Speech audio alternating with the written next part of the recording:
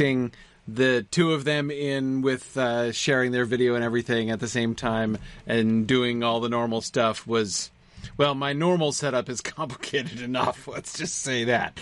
But anyway, we're back again here tonight. And yes. Oh, Ray Burns, you guys were very good. He says you were all on their best behavior. Yes, you were very good. Even when Alan and Sean were egging you guys on in the Discord chat. So that's all good.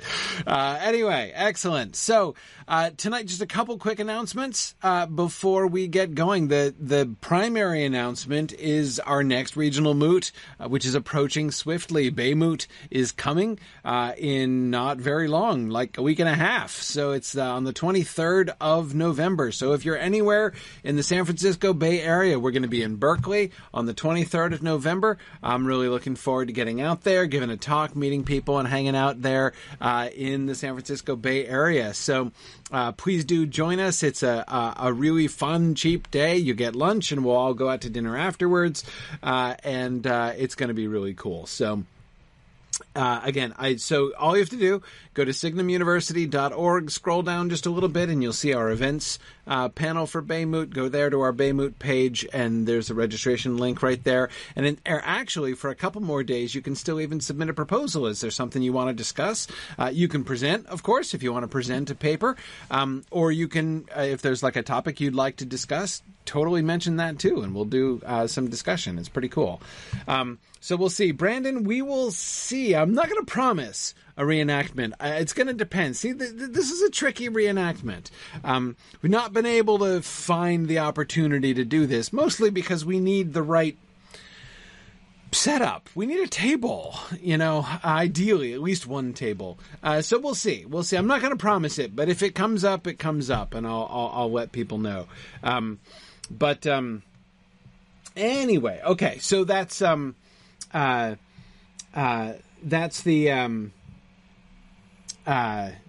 limiting factor is a table. No, it's just one of the factors making it a little more complicated than other reenactments have been. That's all. So yeah, we'll see. No, it was surprisingly hard, JJ. I know that doesn't sound like much, right? But it was surprisingly difficult, actually, to find appropriate tables and chairs at our venue. We were thinking about doing it in where we were having dinner afterwards at Middlemoot, but there was super loud music and football going on, and B, really, really poor internet, and C, the tables were all bolted to the ground and there were no chairs and I couldn't move things around. So it was really, really hard. Anyway, so yeah, hard to get exactly Fort Thales. We'd have to get a canopy and all kinds of things, right? We could probably, we could have winged that, but we'll see. Anyway, so I'm still working on the seating arrangements reenactment. That's still on top on my list of reenactments that I want to do, and we will see. Yeah, exactly, JJ. We totally could have cast someone as the canopy, if need be. Anyhow, okay. So, but Bay Moot, whether or not we do a reenactment there, it is definitely happening, and it's definitely going to be great. So I hope that those of you, again, who are in the area are able to join us there. So please do go to signumuniversity.org. Actually, you can go straight, I think, to university.org/events, and you'll see the Bay Moot page on there and the registration link on the Bay Moot page. Okay. So that's my chief announcement for tonight. Also, don't forget, this is my secondary announcement for tonight, don't forget that tomorrow night we're continuing A Wizard of Earthsea, our new discussion that's happening in the Mythgard Academy series. We're doing Wizard of Earthsea by Ursula K. Le Guin, and tomorrow is class number 2. We did the opening.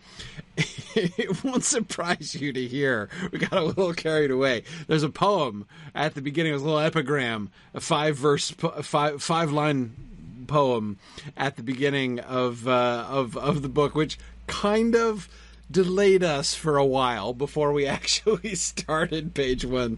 JJ, exactly. We totally did. In fact, we got well past page 1. We were up into the double digits by the end of the class. But anyway, we're will continue with the blazing speed, which is customarily associated with Mythgard Academy, at least compared to around here. But yeah, so I'm actually still planning to complete our discussion of A Wizard of Earthsea before the holidays this year. So again, galloping pace in the Mythgard Academy. It's bracing. Anyway, all right. Let us then check back in. Okay, so yeah. So what I was going to talk about at the beginning here tonight.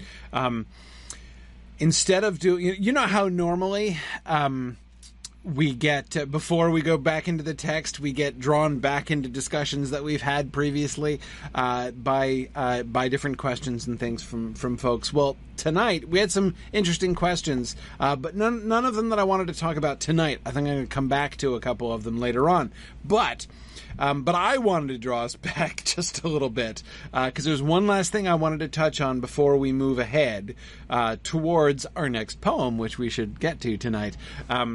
And that is, very, very brief thing. I just wanted to mention this because I talked about the composition history of the poem that Bilbo sang, right? We did the errantry poem, and then we did what I call the Rivendell poem, because it's how the poem gets changed when Tolkien first puts it in Rivendell, right, as sung by Bilbo. And then, of course, it gets revised into the full Eärendil was a Mariner poem. So you remember that middle version, right, which is like of the unnamed dude who appears to be immortal, who's kind of abducted to Faerie, wakes up and finds himself in Valinor, right, gets kitted out, gets put in a flying boat, and then sent off to kill Ungoliant and then, like, have lightning bolts shoot out of his eyes, right?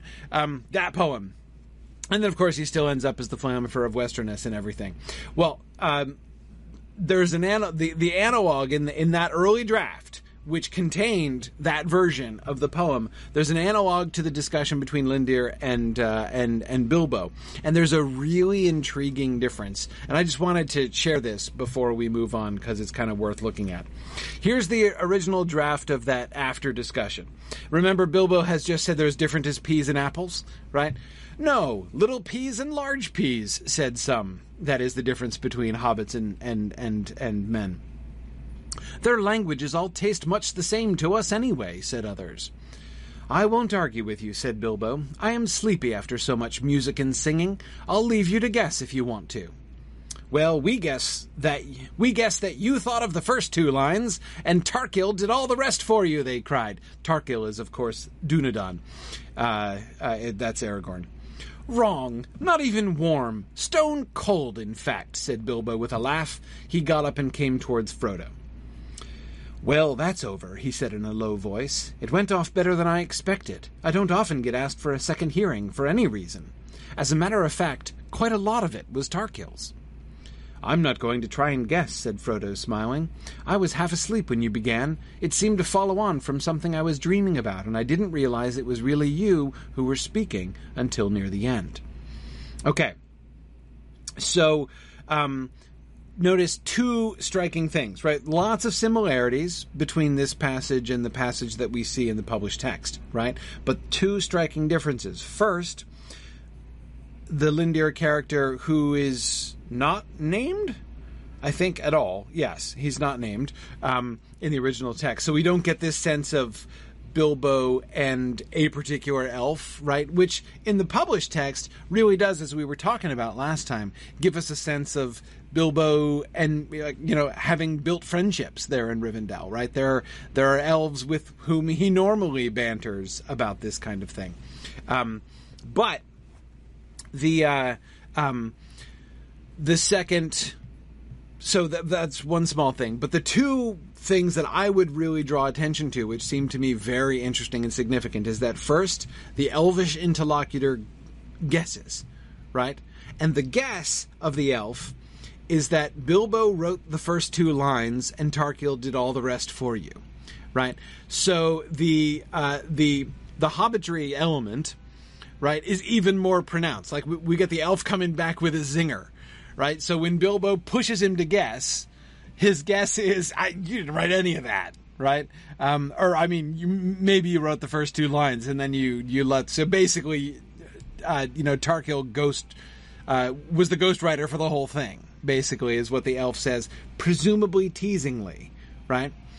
But, of course, it turns out that the truth is that, as a matter of fact, quite a lot of it was Tarkil's, right? So, in the original...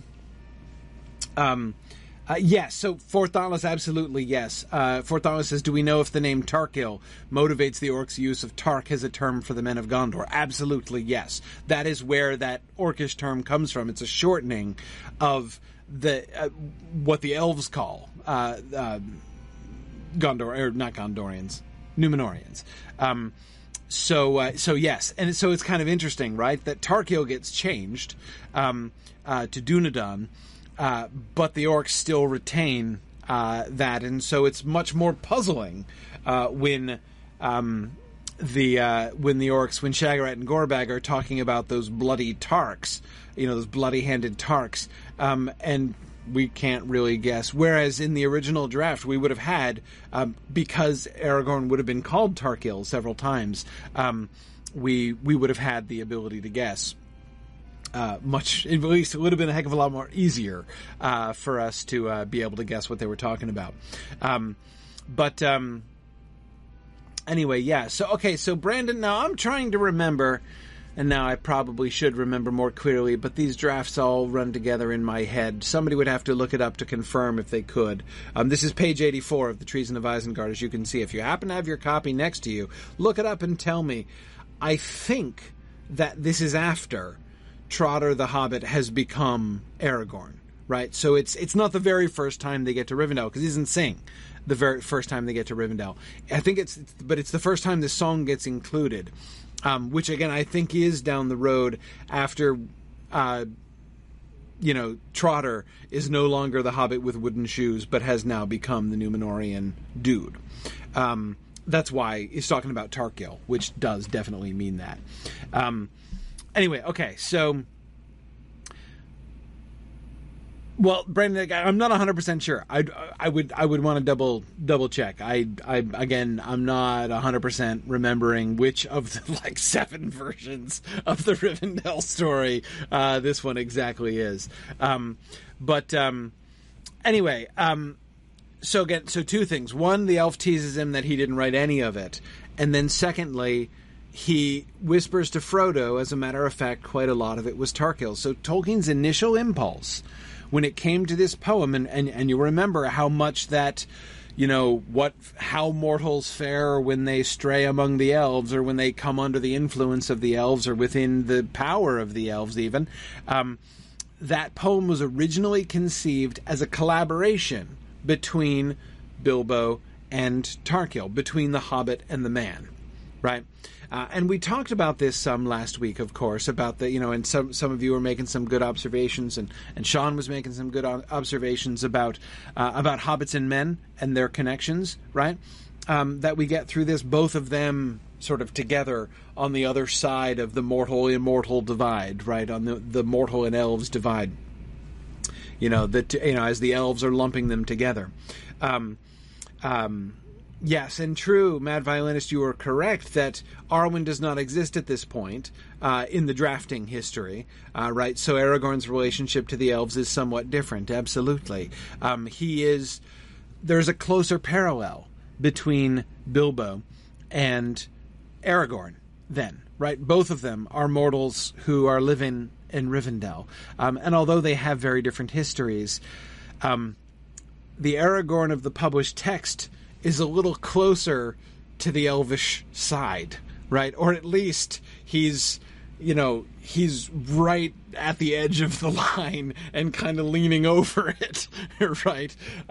In some fairly significant ways.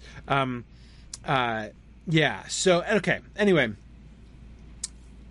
Tolkien initially conceives of this as a collaboration between the two. The interesting thing to me is how that changes, right? And as you guys know, especially those of you who did the history of have been doing the history of Middle Earth discussions with me in the Mythgard Academy, know that one of the things that I really love to look at when we're looking at the different, the earlier drafts and the way things change, there are a lot of times we can be it's easy to be over rash in the conclusions that we draw when we see Tolkien making changes from his earlier drafts. And as Christopher, as editor, is always very quick to remind us, just because Tolkien changed his mind, took something out of the text, doesn't mean he totally changed his mind about it. It doesn't mean that that ceases to be true anymore. Sometimes he just removes something or makes a change because he wants to present it differently, not because he's actually rejected a particular concept, right?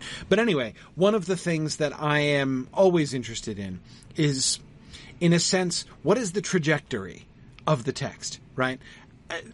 What can we see? For me, it's kind of less about where does the final text end up, and more about what is the direction that Tolkien appears to be going in, right? What is the direction that Tolkien seems to be pushing the text in that we can see, right, when we look at the change between an earlier draft and a later draft? And my answer to that here, right, is it begins in this earlier draft with the song being a genuinely collaborative effort between the two different mortals, between Bilbo and Aragorn, right? With the elf teasingly, but still kind of tellingly, saying that he suspects that Aragorn wrote practically the whole thing, right? Now here's teasing Bilbo, of course, by saying that. But there's also, we can also see that the elf, howsoever poor he may claim himself to be at distinguishing between different sizes of pea, he nevertheless is able to make a pretty shrewd guess at the fact that Aragorn was heavily involved, and this is not just Bilbo's work, right? But then in the published text, that gets shifted very significantly, right?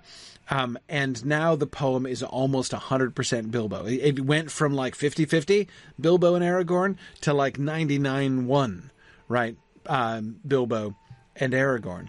And the joke about him thinking of the first two lines and Tarkil doing all the rest is cut out entirely, right? Lindir doesn't even make that joke. He doesn't even whisper the idea to the reader that maybe Aragorn, like, Lindir doesn't even seem to suspect that Aragorn wrote the whole thing, or even a significant part of it. And in fact, he didn't, right? Anyway, so that seems to me really interesting, that as Tolkien came to revise this poem, so in the process of revising it from the nameless mortal who ends up kidnapped by elves, killing Ungoliant and shooting lightning bolts out of his eyes, and then becoming the Flamberfer of the West, to Eärendil was a mariner, right? It being the explicit story of Eärendil, which gets de-heroicized, right? Much less heroic, much less action-packed than that middle version, right? So as we're toning down the heroism, we're increasing we're identifying it firmly with Eärendil, but decreasing the heroism of it, and emphasizing, really, therefore, sharply emphasizing, I would say, helplessness isn't quite the right word, but difficulties, at the very least, right, that mortals face when they encounter elves, that gets emphasized, I think, in the final version of the poem, and that correlates with the authorship of the poem being shifted more completely to Bilbo. So this becomes Bilbo's project, right? Bilbo's perspective, which, if anything, Aragorn is distancing himself from. Mad Violinist, you mentioned before about Arwen not existing, and so Aragorn not having that reason to, increase his proximity to elves. But of course, that's still true in the published text, essentially, right? Because when Tolkien wrote this revised version, right, the revised version that we're reading in the published text, Arwen still hadn't existed, right? The paragraph that we're about to segue to tonight is going to be let me revise that too. The paragraph which I hope that we're going to get to tonight is itself one of the only late additions in this passage. The rest of it, this stuff about Bilbo taking credit for the whole poem, was in there before Arwen's invention, right? So Aragorn's motivation to not tick off his father-in-law and to back slowly away from this project and not become associated with it, it works, and it's fun to talk about. And I mean, again, it fits, and it's, as so much of Tolkien's retconning does. It fits and it works really well. But at the same time, I don't. It's clearly not in. You can't argue that it's in the intention of the text, because that text was written long before that intention existed. So, okay. Anyway, I just wanted to draw your attention to that, because it's another fun little kind of data point to think about as we kind of think about how this works. And especially, here comes my segue, as we transition into the following passages after the initial discussion with Frodo and Frodo's acknowledgement that it seemed to follow from something that he was dreaming about. Then we have,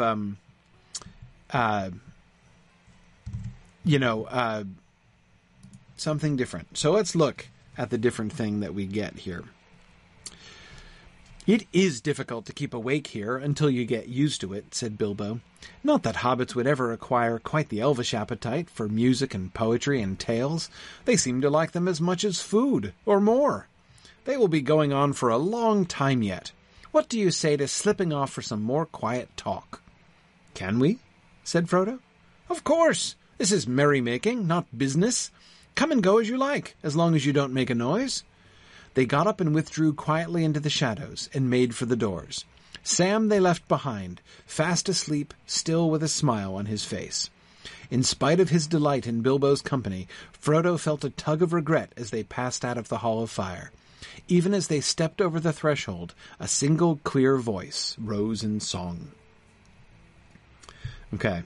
Yeah, Brandon points out, Bilbo's going off alone with the ring here, right?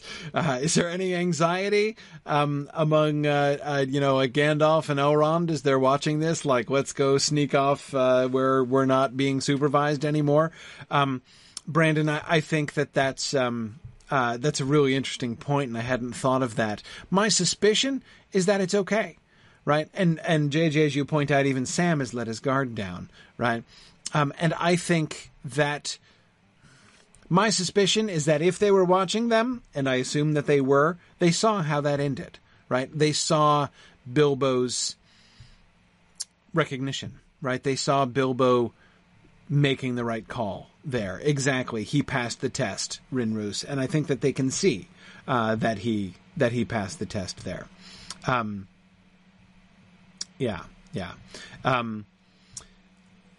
Yeah, and as Mad Violinist points out, Sam is going to be sent after them relatively quickly, right? So, maybe we do have something of a trust but verify situation going on here from Gandalf there. Bricktails, I also really like the comparison between the elvish love of poetry and the hobbitish love of food. It's interesting that that's Bilbo's specific comparison, right? I mean, on the one hand, he's pointing to this remarkable elvish stamina, right? That as long as, music and poetry and tales are going on, like that they seem to be able to sustain themselves on those alone. And that seems, in fact, entirely possible, actually. But I don't think that necessarily means that they, is there an actual physical subsistence there? I don't know. I mean, I think that he's, you could take that in a couple different ways. I mean, you could take it, Bricktails, kind of like you're suggesting that the elves, that is, that song and poetry and so music and poetry and tales fill the same niche in elvish culture that food does in hobbit culture. That seems very possible. But I suspect that he's being a little bit more literal than that. That basically give an elf a choice between music, poetry, tales, on the one hand and food on the other hand, and he's going to choose the former every time. He'd rather go without food than go without music and poetry and tales. Whereas Bilbo, who loves music and poetry and tales quite a bit, right, is not going to always make that choice, right? Oh, by the way, sorry. One last point I meant to go back to, and I'm just remembering it now. A couple of you were observing this, and it was a good observation. So let me pause here for a second and go. You see, you thought we were started, but I'm going back for one more second. Mad Violinist and Matt, I saw both of you talking about this. Their languages all taste much the same to us anyway, said others, is a really, really cool phrase, right? I am kind of sorry that got taken out. I cannot help but think that is a little bit of, a little bit of an autobiographical expression on Tolkien's part, actually. That sounds very much the way there are other Tolkien characters who talk about languages that way. In particular, characters that we can see in the Notion Club papers and in The Lost Road, which I think are quite substantially autobiographical in some of those regards. Anyway, yeah, I do think it's really interesting. And Matt was talking about a similarity to an Irish turn of phrase. Matt, you were saying about poetry, right? About sort of tasting poetry, right? And it's interesting that Tolkien uses that same kind of. I suspect it's the same kind of thing. Yeah. Yeah, good.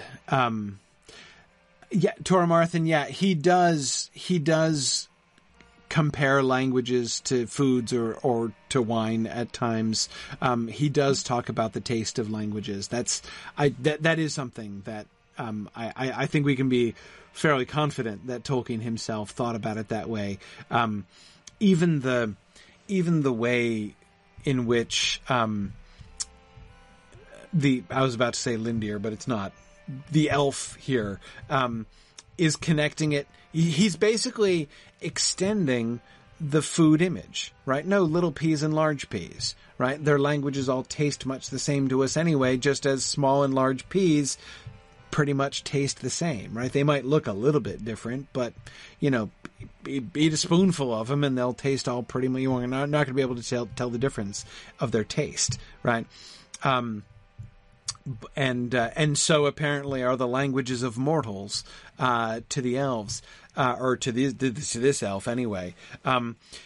My suspicion, if I had to guess, and this is a perilous guessing, let me tell you, as to why Tolkien took that out,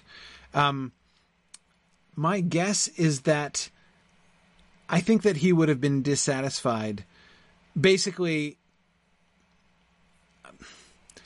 an elf wouldn't have been that tone deaf, right? Like, no self-respecting elf would actually be able to listen to two totally separate mortal languages and not being able to tell the difference of their taste, right? I mean, he might have a hard time in some ways, might have a hard time saying which one is which, right? But for him to just say they all kind of taste the same to me, I suspect that again, this is just a guess on my part, but my guess is that he wouldn't want to depict the elf as being that, having that poor a palate for language, because that was a thing that elves liked and were really good at.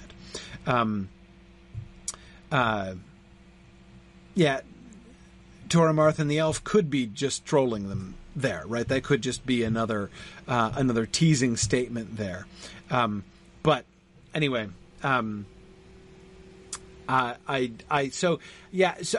think, exactly, Bricktails, elves love language too much for an elf to make that kind of joke anyway. He's not gonna depict himself as being so oblivious as that. So yeah, for Thoughtless, I don't have any problem with the tone. The tone seems to me not only to fit in with the rest of it, but to fit in with the exchange that we see. I mean, as I was saying before, I think the tone of the exchange between Lindir and Bilbo is very similar to the tone of the exchange of the Tralalalali elves with the dwarves, and very similar to what we see from Gildor and the Shire with Frodo. I don't see any significant difference there in the frivolousness and humor of their speech. But anyway, okay. But so anyway, thank you guys for your comments on that. Glad I remembered at a little past the last second to go back and talk about that. Okay.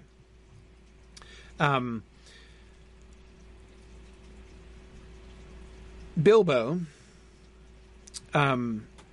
So the elves seem to like them as much as food or more. They will be going on for a long time yet. What do you say to slipping off for some more quiet talk? Now, on the one hand, this is sort of interesting, right? Because first, Bilbo has contrasted the elvish appetite for music and poetry and tales with the elvish appetite for food, right? They seem to like these things more than they like food. They'll be going on for a long time yet. What would you say to slipping off for like a snack, right? Let's Frodo, let's go choose food over. And after all, as far as we know, Bilbo hasn't really had dinner, right? He missed the feast. And yet, what is Bilbo wanting? Bilbo is wanting more quiet talk, right? Elves thrive on speech alone, Bilbo's going to say later on, right? And he seems to be speaking in that way to Frodo here. They will be going on for a long time yet, right? So let's go off and do our own tales, right? Let's go off and have our own talk. So what he's proposing to Frodo here is not, in a sense, a fundamentally different activity. He's just saying, let's replace the elvish music, poetry, and tales with Hobbit talk, right? That's what so he's choosing genres here, right? And Simon, exactly, I agree. Quiet talk about the Shire is very different from epic elvish tales and from elvish music. Very different. But yet it's just a genre shift. And it seems to me interesting. He's like, oh yeah, elves thrive. Again, I keep quoting the line that he's not going to deliver until the next chapter. Into the next chapter, really. I shouldn't do that. Hobbits can't ever acquire quite the elvish appetite, right? So he seems to be suggesting, I've had enough, right? Hobbits aren't ever going to have quite the elvish appetite. The elves like them better than food. They're going to be going on for a long time yet. So what he has said to that point makes it sound like, I just don't have the stamina. I'm done. I'm full up, right? Let's go off somewhere else and do something else. But what he says is, let's go out and have a more quiet talk. And JJ, maybe it is something like somebody, how did the narrator describe the food they were given in the Prancing Pony? Good, solid food, right? Maybe Bilbo would like to, has had enough, fancy nibbles and would like, or even, extraordinary delicacies and would like to, have some cheese and crackers back in the room. Perhaps it's something like that. Yeah. And Brandon, I agree. I mean, again, we know that Bilbo's appetite for music, poetry, and tales is prodigious. Remember how everyone was rolling their eyes, right, at his farewell speech, thinking that some poetry was imminent, right? We know that his appetite for these things far exceeds normal Hobbit appetite for these things, right? Absolutely.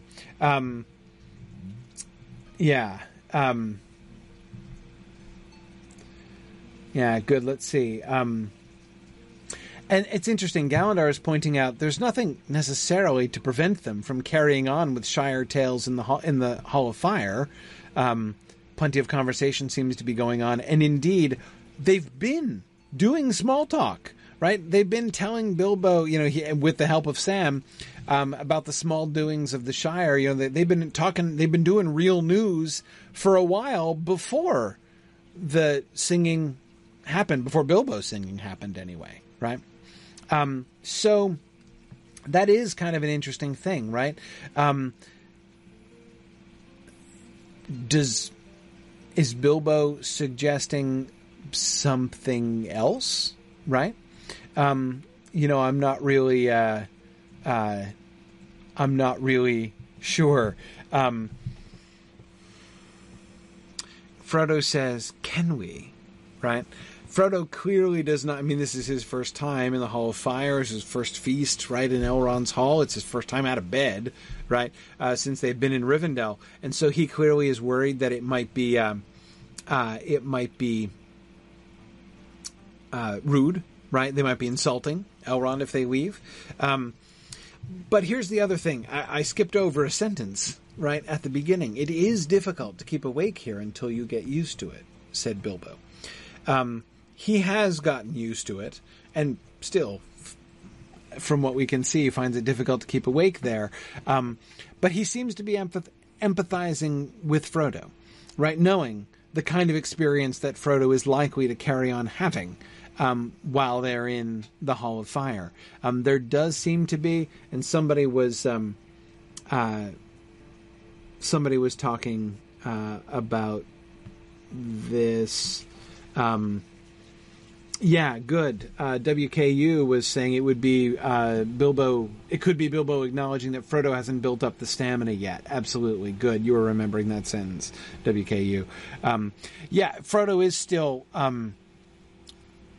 tired, right? This is Frodo's first day up, and of course, just as Sam is going to soon track them back to Bilbo's room and, you know, hint to Frodo that he really should go to bed soon. Bilbo already might also be kind of transitioning Frodo out of that. I mean, remember this transcendent aesthetic experience that Frodo has just had, right, under the influence of elvish enchantment, can't exactly be, even though he kind of felt as if he were asleep, right? To some extent, perhaps the problem is almost the opposite of that, right? Maybe a little bit too much for Frodo in his current position here. Yeah. Yeah, it is, JJ, a little perilous, I think might be a good way to think about it. Yeah, certainly quiet talk with just the two of them sounds substantially more relaxing. Brandon, I like that. Brandon loves it. He says, "Sleep if sleep you call it." Yeah, exactly. Exactly. "Come and go as you like, as long as you don't make a noise," says Bilbo, which is presumably not how it was explained to him. But this is Bilbo. Notice how this is also Bilbo putting the Hall of Fire into Hobbit terms, right? He makes the whole thing, this is merrymaking, right? Frodo doesn't even, this is just a party. Everyone's supposed to be having fun. This is, for your benefit, right? Not a burden on you, not meant to be a responsibility of yours, right? And Bilbo, who's accustomed to these things much more than Frodo, is able to put this into Hobbit language, right? Come and go as you like, as long as you don't make a noise, right? Don't worry, I'm an insider. I know the rules, and I'm gonna, transmit them. I'm gonna help you understand this entire thing in a more sort of Hobbit-oriented way. Yeah. So they got up and withdrew quietly into the shadows and made for the doors. They're not making a noise, nor are they making a sight, right? They're, they're sneaking out here. Again, presumably so as not to cause a disturbance when they leave, right? They don't want to, stand up and wave to everybody and, have try to draw people's attention to them, right? They seem to be leaving very circumspectly, right? Come and go as you like, as long as you don't make a noise, is kind of like a Mythgard stream, JJ. You're right. Yeah, and though Rayburns, I'm sure there are quite a few eyes watching them, I agree with that. Sam has fallen asleep, but is presumably in that same Brandon sleep, if sleep you call it, state, right? I suspect that Sam is there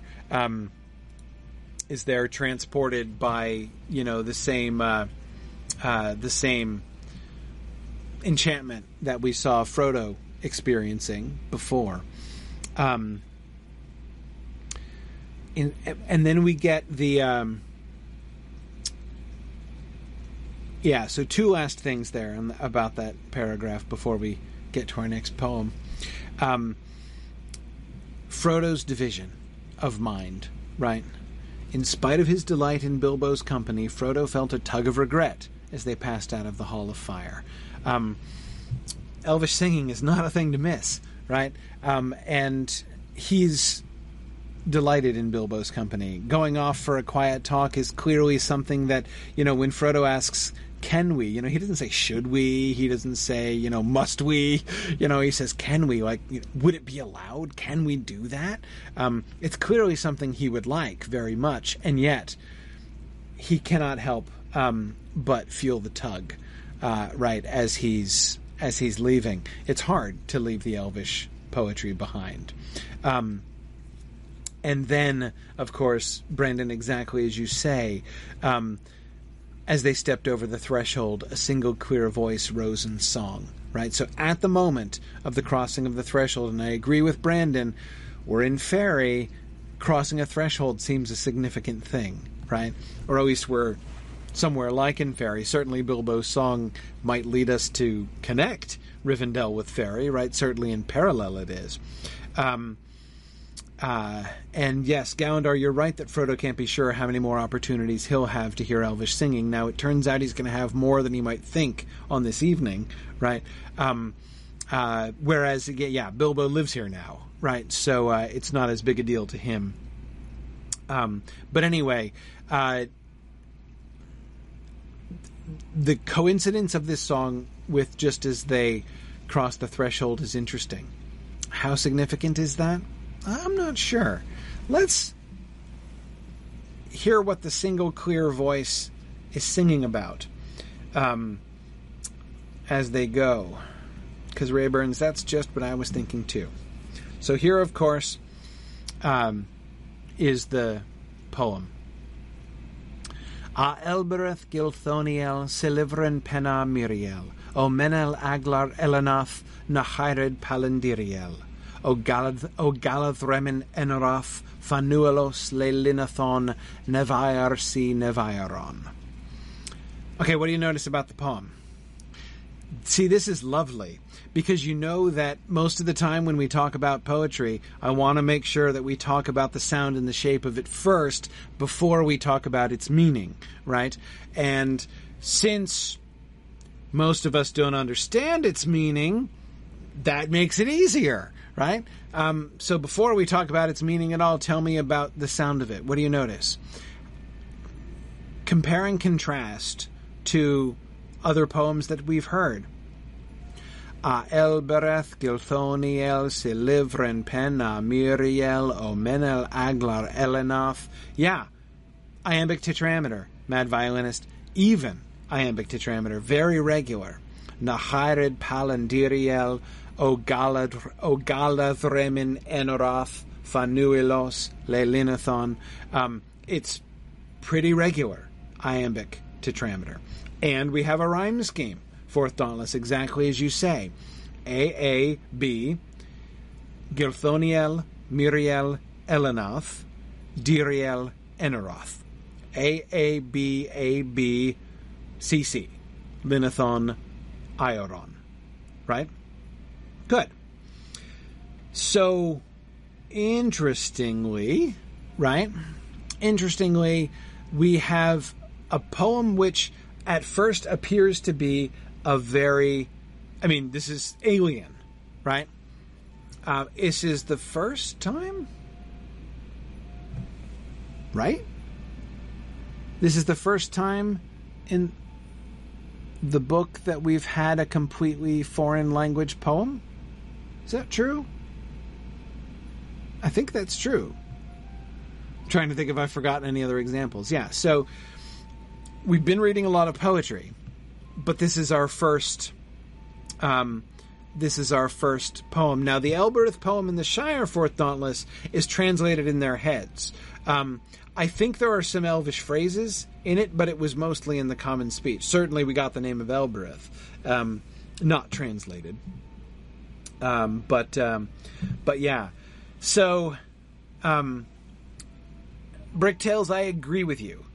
If you're a 1954 reader, right, of this poem, we got nothing. I mean, we don't have any mechanism for translating this, right? After we get the appendices with the Return of the King, we'll be slightly better equipped.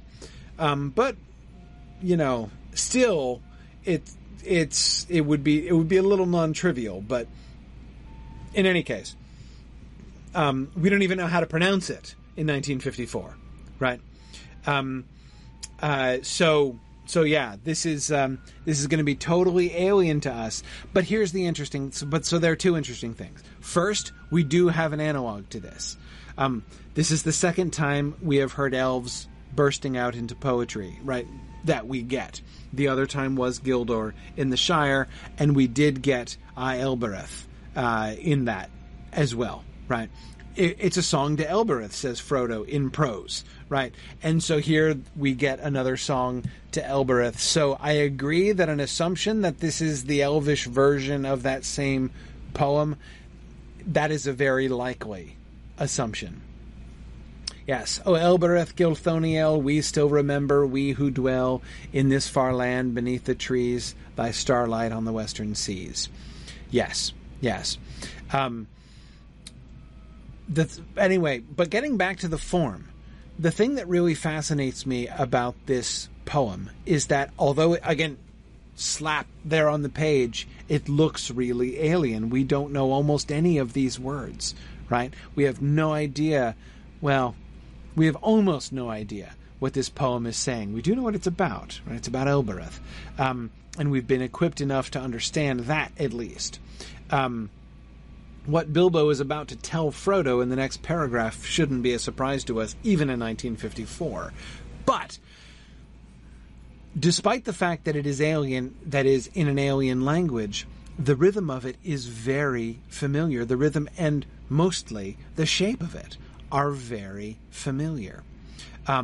It does not sound like... It does not sound different. It does not sound fundamentally different. It is in exactly the meter and very close to the rhyme scheme of Hobbit poetry, of the poetry that Bilbo's been making, that Frodo's been singing, right?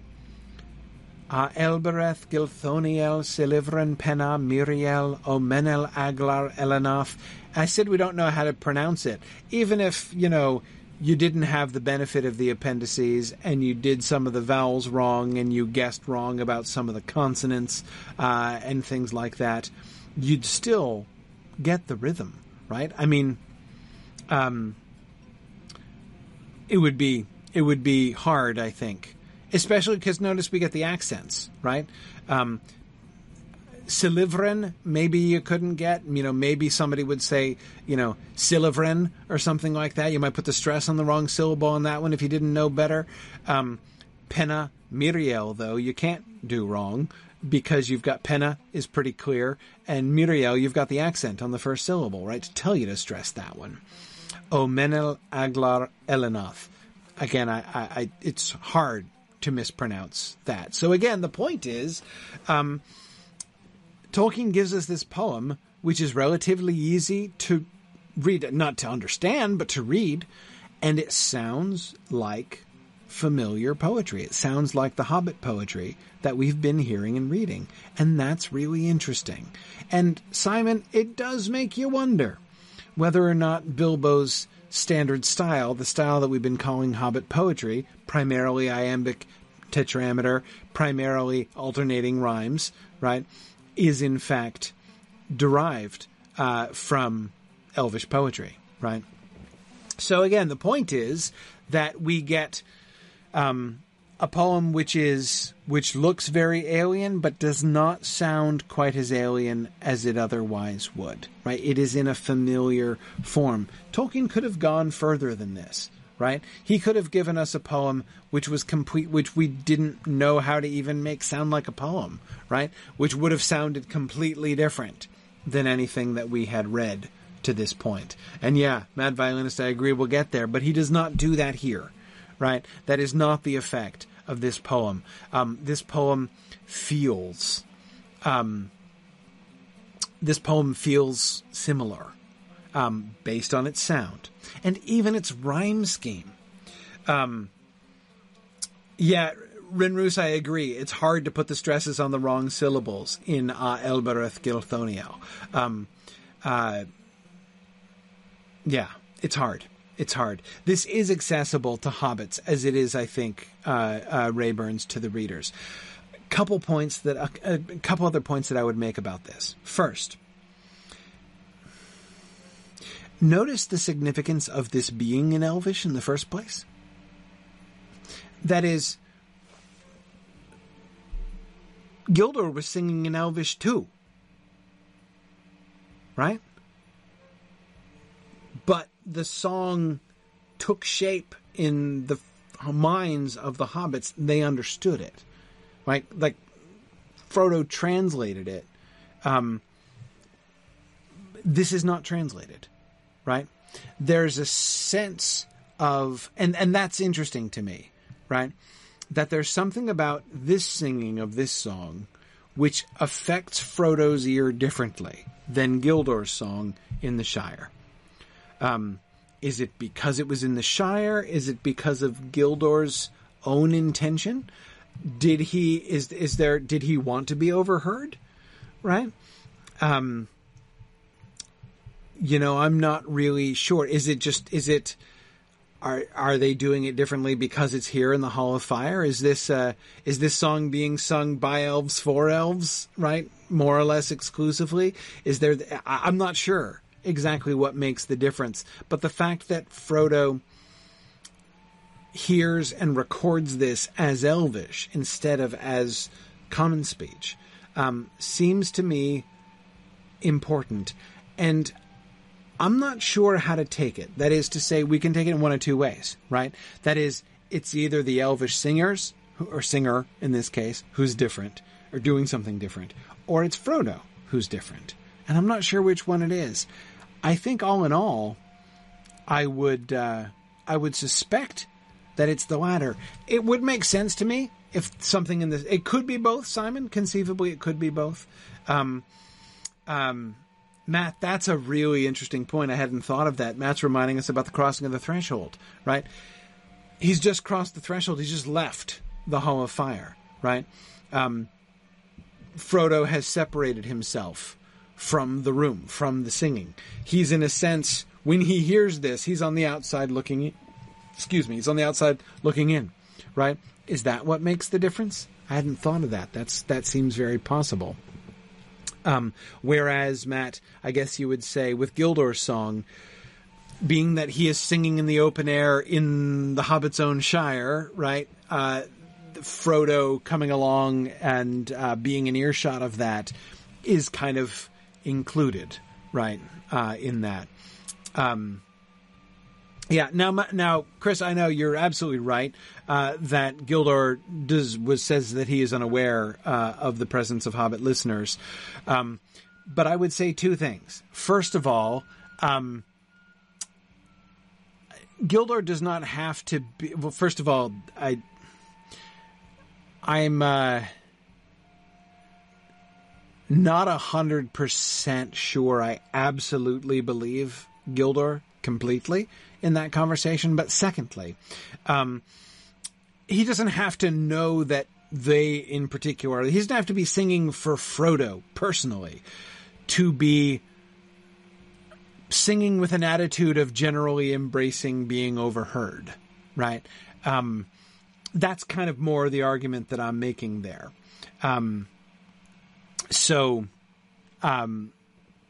They're walking through the evening in the Shire.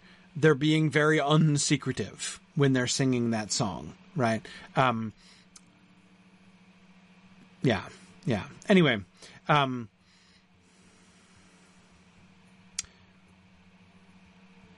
but here's the other possibility. That is, what if the change is the change in Frodo? And there are two different ways that could be as well. Could it be that when Frodo meets Gildor in the Shire, that's his first elf encounter ever, right?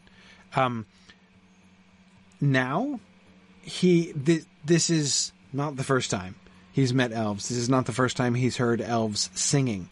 Is there a sense in which now, through his own experience of elves, even potentially through the influence of Bilbo's own song, that Frodo, the mortal, is able to kind of is just distances himself from the song that he's hearing a little bit more, right? He's now listening to this, having heard the mortal song, which the elves are, the elvish listeners are like, man, I don't know, right? Like this is mortal stuff, and I don't really get it. Is Frodo now is in a sense kind of turning around on this, right? And saying, now Frodo is hearing elvish music, but differently. Before, he was merely the patient of elvish music, right? It was the agent, and it was acting on him, right? He was passive to the elvish music before and was swept away in the flood of the music into that dream state, right, that he entered into. Now he is perhaps, and Matt, maybe this in a sense correlates with the threshold business, right? He has crossed over the threshold. He has distanced himself, he's physically distanced himself, right? But also perhaps in a sense, emotionally or even artistically. And now he's listening to this as elvish music, not just as music that's being performed by elves, right? And so he hears it in elvish. He hears he's now aware of the fact, more aware of the fact that this is a foreign language, right? But there's another possible reading of the It's Frodo reading, right? And that would be, of course, this is not being written down at the time. Could it be that we don't know for absolute certain that Frodo didn't understand it this time through? Perhaps the choice to give this in the original and to give Gildor's poem in translation is a choice made by Frodo after the fact, when he's writing the book, right? Could this be a kind of Frodo's own desire, his own attempt to give his reader, the reader of the Red Book, right, a taste of what it is to hear elvish poetry? It could also be Findegil, conceivably, Mad Violinist. I would tend not to think it's Findegil, and I don't have a real strong opinion about that. But the reason I would vote against Findegil, King's Writer, is that I would suspect that if it were Findegil, he would be consistent, right? Frodo, I can see choosing to be inconsistent, choosing to give it in translation the first time, but in Elvish now, in order to grant that sense. Whereas I would think that if Findegil were, he'd do it one way or the other. I can imagine him being like, "Oh, well, come on now, let's do this in proper, Elvish language rather than, translating it for the hobbits." But the inconsistency feels more consistent with Frodo, if that makes any sense. Yeah. Let's see. Yeah, good.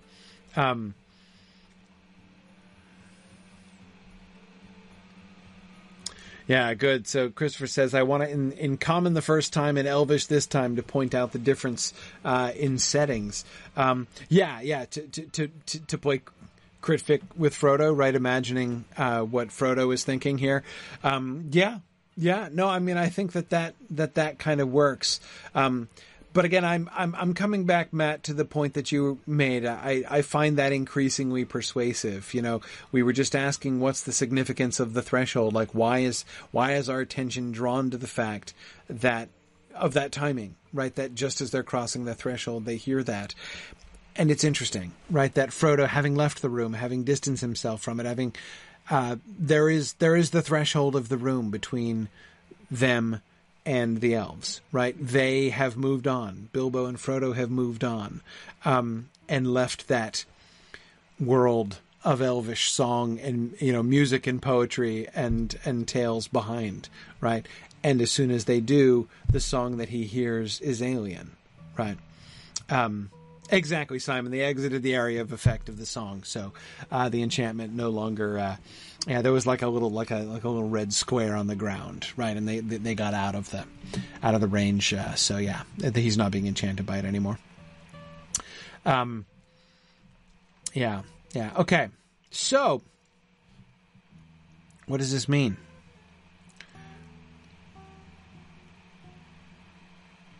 Well, before we go to a translation, because Tolkien gave a translation of this,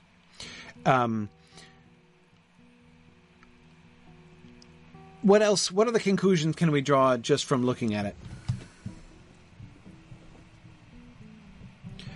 What other conclusions can we draw just from looking at it?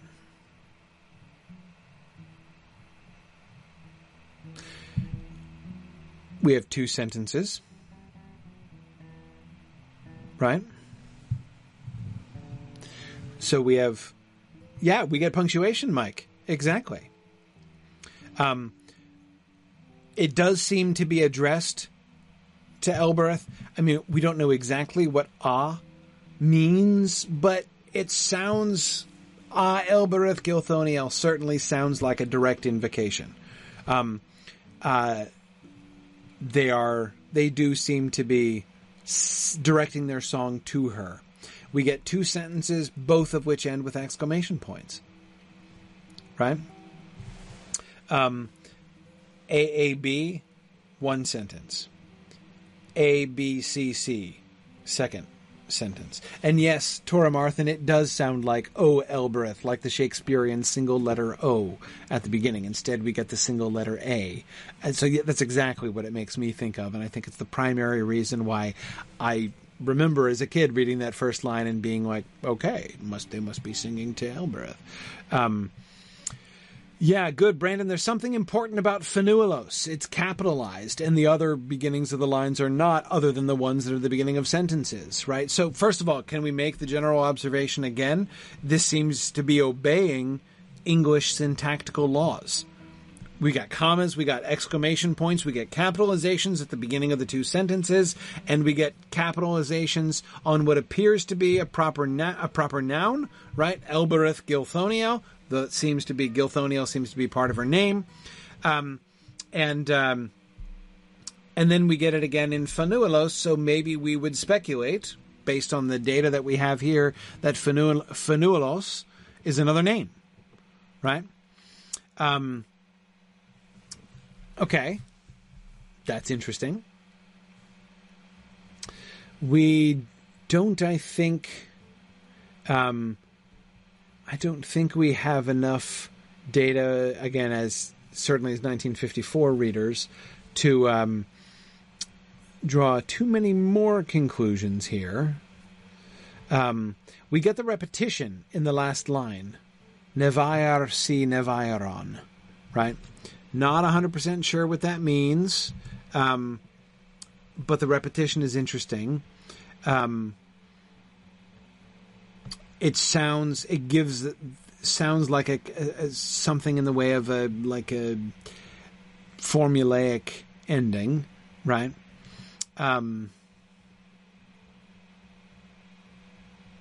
Now, Rinrus is asking, have we seen anything that would suggest there's a language in this world that doesn't follow English syntactical laws, though?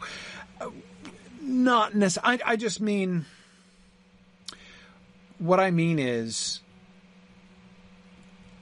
all of the conventions that we're used to are being followed here. And that's not something that we would necessarily assume in a foreign language, right? I mean, goodness, even like Spanish doesn't use punctuation marks the same way that we do, right? And Spanish is a heck of a lot closer to English than Sindarin is to Westron, right? So anyway, that's what I mean. The conventions seem exactly the same, which again seems to be an effort on Tolkien's part to make this less alien. It is alien, but not alien, right? We don't know what this means, but the more you look at it, the more it sort of seems like you should, in a sense, right? Like maybe we shouldn't be that far from being able to figure it out. Nachared Palindiriel, O Galadhremin Enorath, Fanuelos, Le Linathon, Nevair si Nevairon. Nachared Palindiriel, O Galadhremin Enorath, Fanuelos, Le Linathon, Nevair si Nevairon. I don't know what it means, but again, it's kind of closer, right?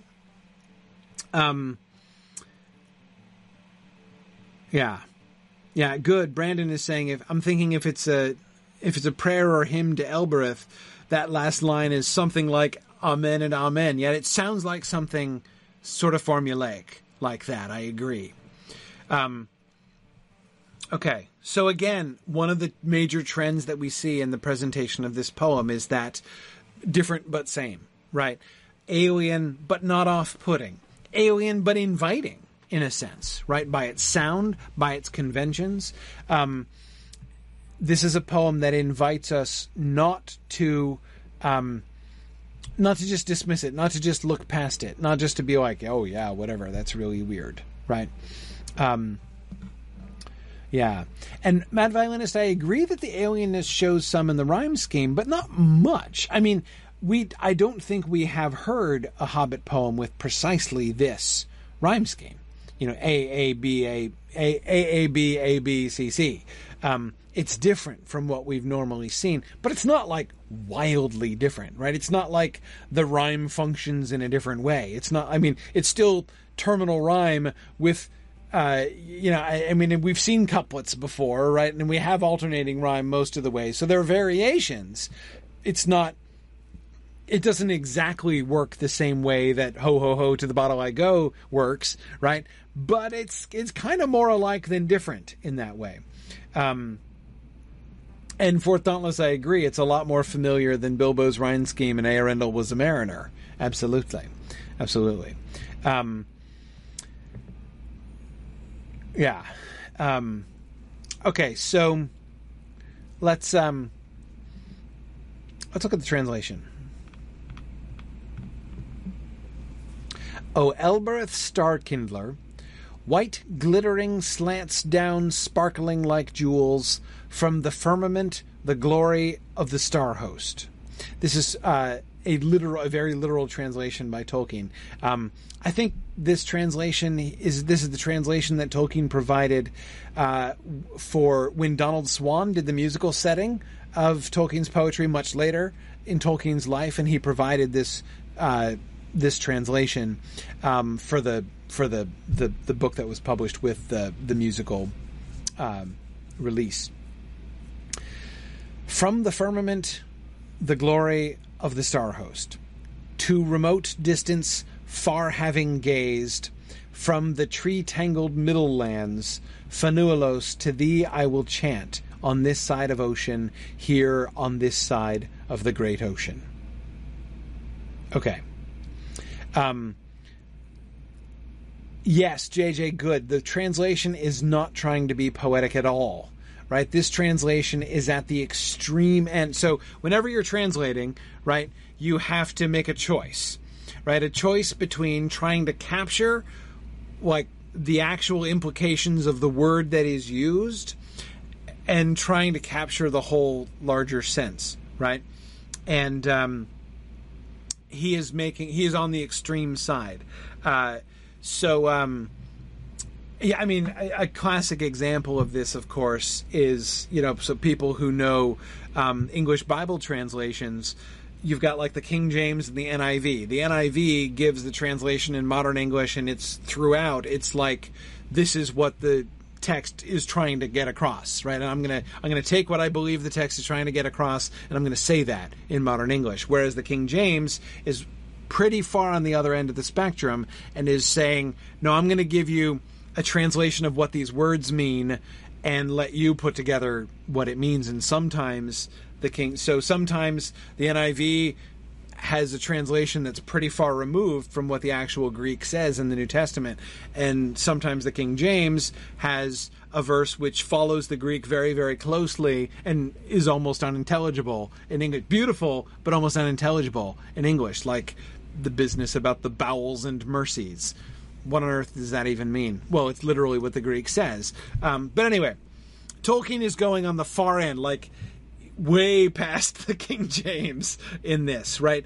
What he's trying to do, it seems to me in this translation, is to convey, like, I think that this translation, this is not designed in any way to give us a sense of what the poem is really doing, right? To give us a sense of the poetry. Why? Because the poetry is here. This is the poetry, right? In the original. You could never substitute this for this, right? You can never substitute the English for the Sindarin for this poem, right? All the Sindarin does is give you a kind of gloss, on the Sindarin words. Elbereth Gilthoniel. O Elbereth Star Kindler. Okay, so we know that Elbereth is her actual name, right? So that's not translated. Gilthoniel is not her name, it's a title, and it means Star Kindler.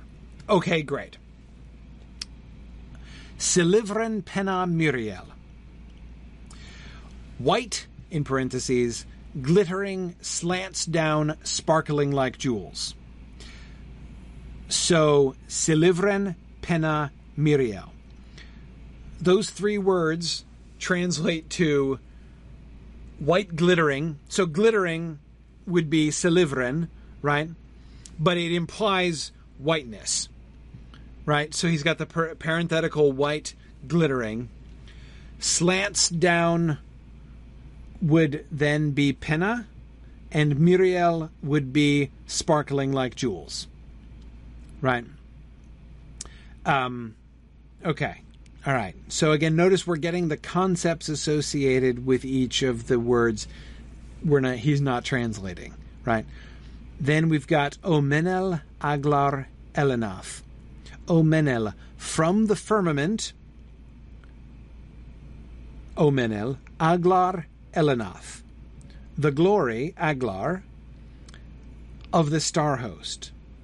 Omenel Aglar Elenath. So Elenath is the star host, right? El, we should already maybe be beginning to recognize, meaning star, and host with the Elenoth, the Elenoth ending there, right? Okay. And then Nahaired Palindiriel. To remote distance, so Nahaired, to remote, so the na prefix is a preposition meaning to, right? To what? Haired, remote distance, far having gazed. Palindiriel. So we get both what the meaning of the word, and we're also getting its we're getting the shape of the verb there, right? Far having gazed. So it's it's present perfect progressive, that verb, right? And right, Brandon, we don't yet know the word palantir, but if we paid very careful attention to this poem, we would recognize that phoneme, or that morpheme rather, when we get to the palantir later on, right? Yeah, exactly. O Galavremin Enorath. From, so now we've seen O twice, right? O Menel Aglar Elanoth and O Galavremin Enorath. So O means from, it turns out, right? From the tree-tangled middle lands. So Galavremin means tree tangled, Enrath, middle lands. Okay.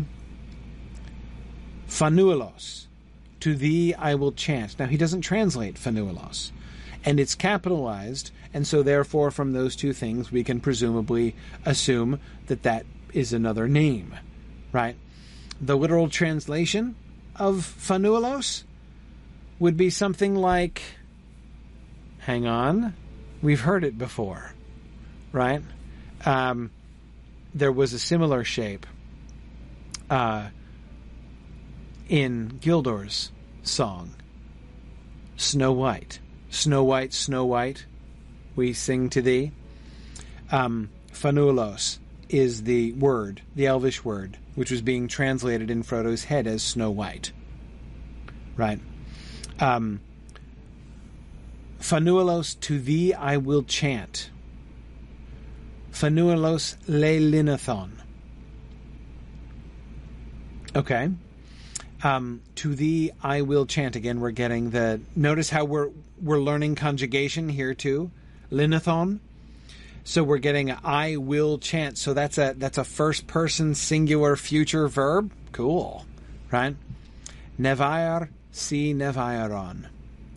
On this side of the ocean. So the Nev means presumably on this side of, right? On this side of is what that pronoun seems to mean. On this side of ocean, Nevair. So Ayar is ocean. Si Nevairon. So on this side of ocean, here on this side of, wait, what's Ayaron? The great ocean. Aha. Okay. Great. Exactly. So the suffixes aren't noun cases. They're verb conjugation indicators, would seem to be. Exactly. So you gotta love this, right? Tolkien doesn't ask to provide a translation. Tolkien doesn't provide a translation. Tolkien provides a key for learning Elvish, right?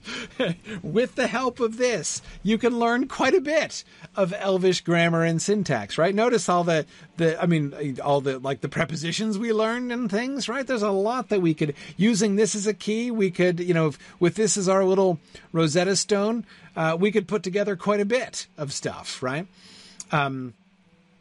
So anyway, I thought that was actually really pretty adorable. So let's kind of go back and forth then and think a little bit about the meaning.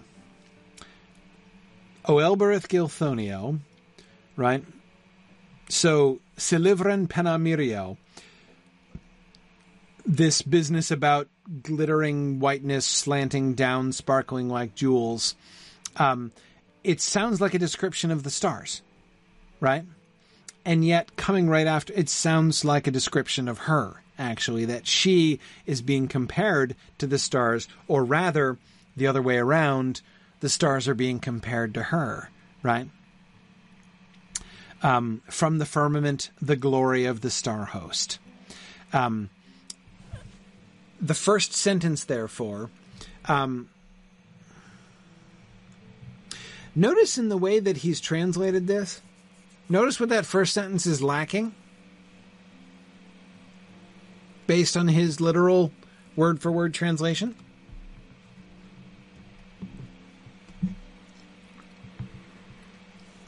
Yeah, Brandon, a verb.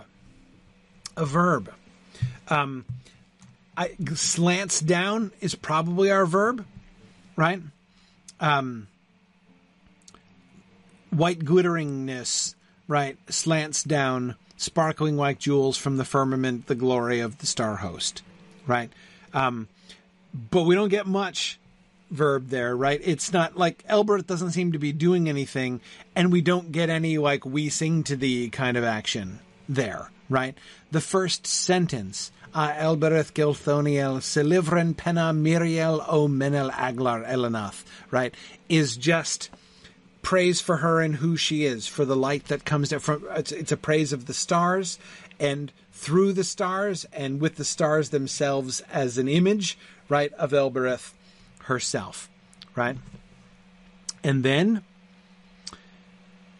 to remote distance far having gazed, from the tree-tangled middle lands, Fanuelos, to thee I will chant. We finally get our subject and verb, right? The second sentence is about the singer, right? Lelinathon, that's the central action. That's the subject and verb, right? Of the, well, subject, verb, and direct object, right? Le is the direct object, of this sentence. I will sing to thee, Snow White, Fanuelos, right? Under what circumstances? I will sing of thee to remote distance, far having gazed from the tree-tangled middlelands, right? So I am in the tree-tangled middlelands. It says, so notice that the last line and the antepenultimate line, which, so both those, the last line and the third, and the third to last line, which surround that second to last line, which has the subject in it, right? Fanuelos Lelinathon is the main idea of that second sentence. The last line and the antepenultimate line, both of them describe the circumstances of the singer, right? I am in the tree-tangled middlelands, on this side of the ocean, here on this side of the great ocean, right? So it talks about the separation. Just as the first sentence talks about, notice we've got the light coming down, right? The light descending. The action is all on Elbereth's part, right? What she gives, the light that comes from the stars that were her gift, the light which is again by in parallel, it would seem, her own action reaching down towards the earth, right? Covering the entire earth as the stars cover, the entire sky above all of the lands. The second sentence, from the perspective of the elvish singer, emphasizes the restriction, right? I am on this side of the ocean, here on this side of the great ocean, right? Distance, greater distance. I am surrounded in the tree-tangled land, right? Like I am enmeshed in this land, in this tree-tangled land, the tree-tangled middle lands, right? And then the Palindirio, right, talks about seeing from afar, right? I can see you.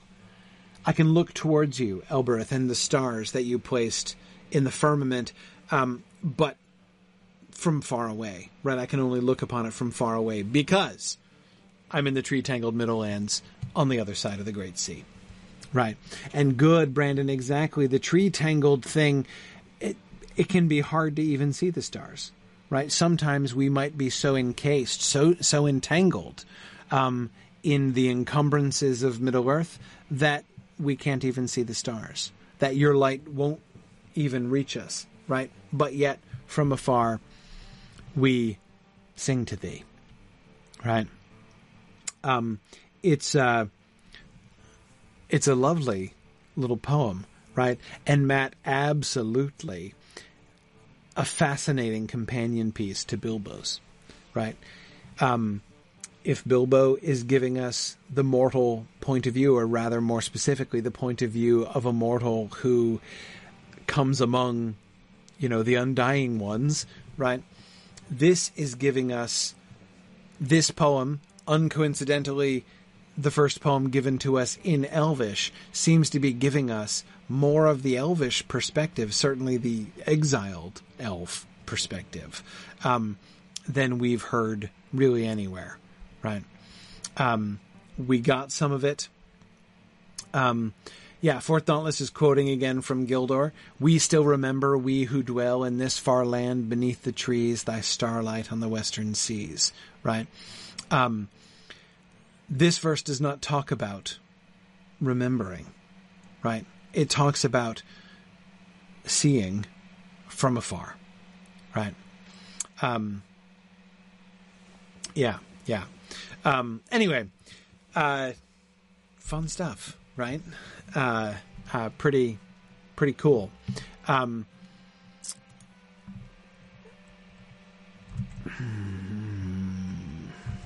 making my Yeah, no, that's really interesting, Cecilia. Cecilia makes the point that calling the Middle Lands tree-tangled, if we permit a memory of what we know of the Silmarillion, contrasted with the two trees, perhaps, right?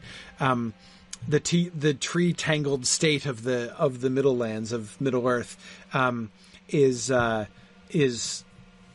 very different, right, from the light of the trees back in Valinor. That's really interesting.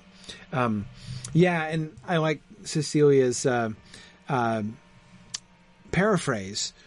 Even though I am very far away from you, I will sing to you. Yes, there's almost that second sentence does seem to have almost that kind of a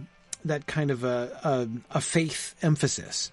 Right, despite the distance, but despite my keen awareness of the distance between us, how far I am separated from you, I still will sing. I will chant, Le Linathon. Yeah, very good. Okay. Yeah, so sorry, I'm making my. Do we have time for one more slide?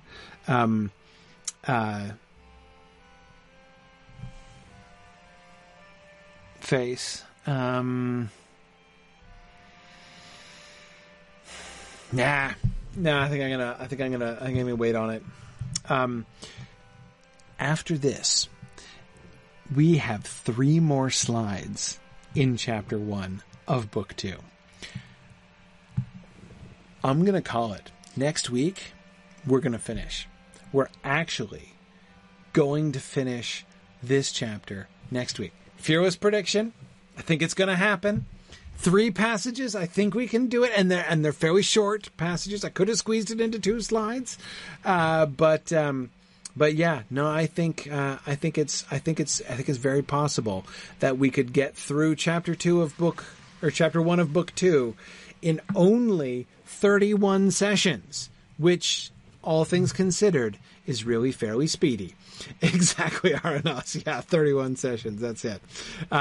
So yeah, so we should be able to do that. So by Baymouth, by the time I go out to Berkeley, California, I will be done with the discussion of chapter 1, probably. All right, so we'll see what we can do.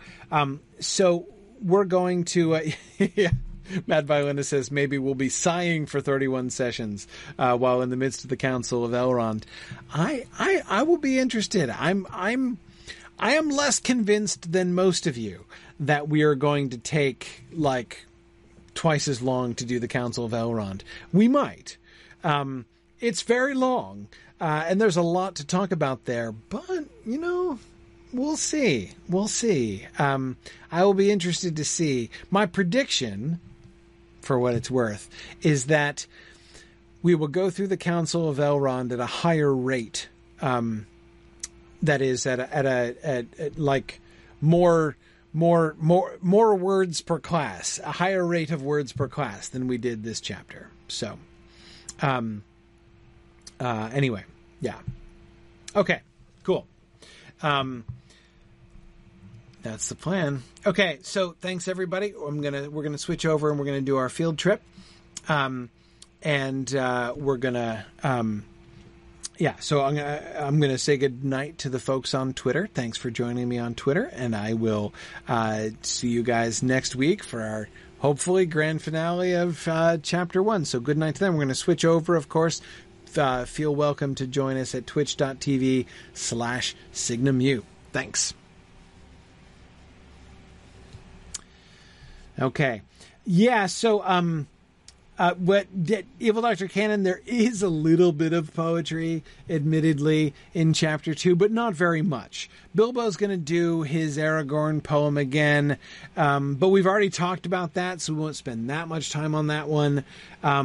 We do get the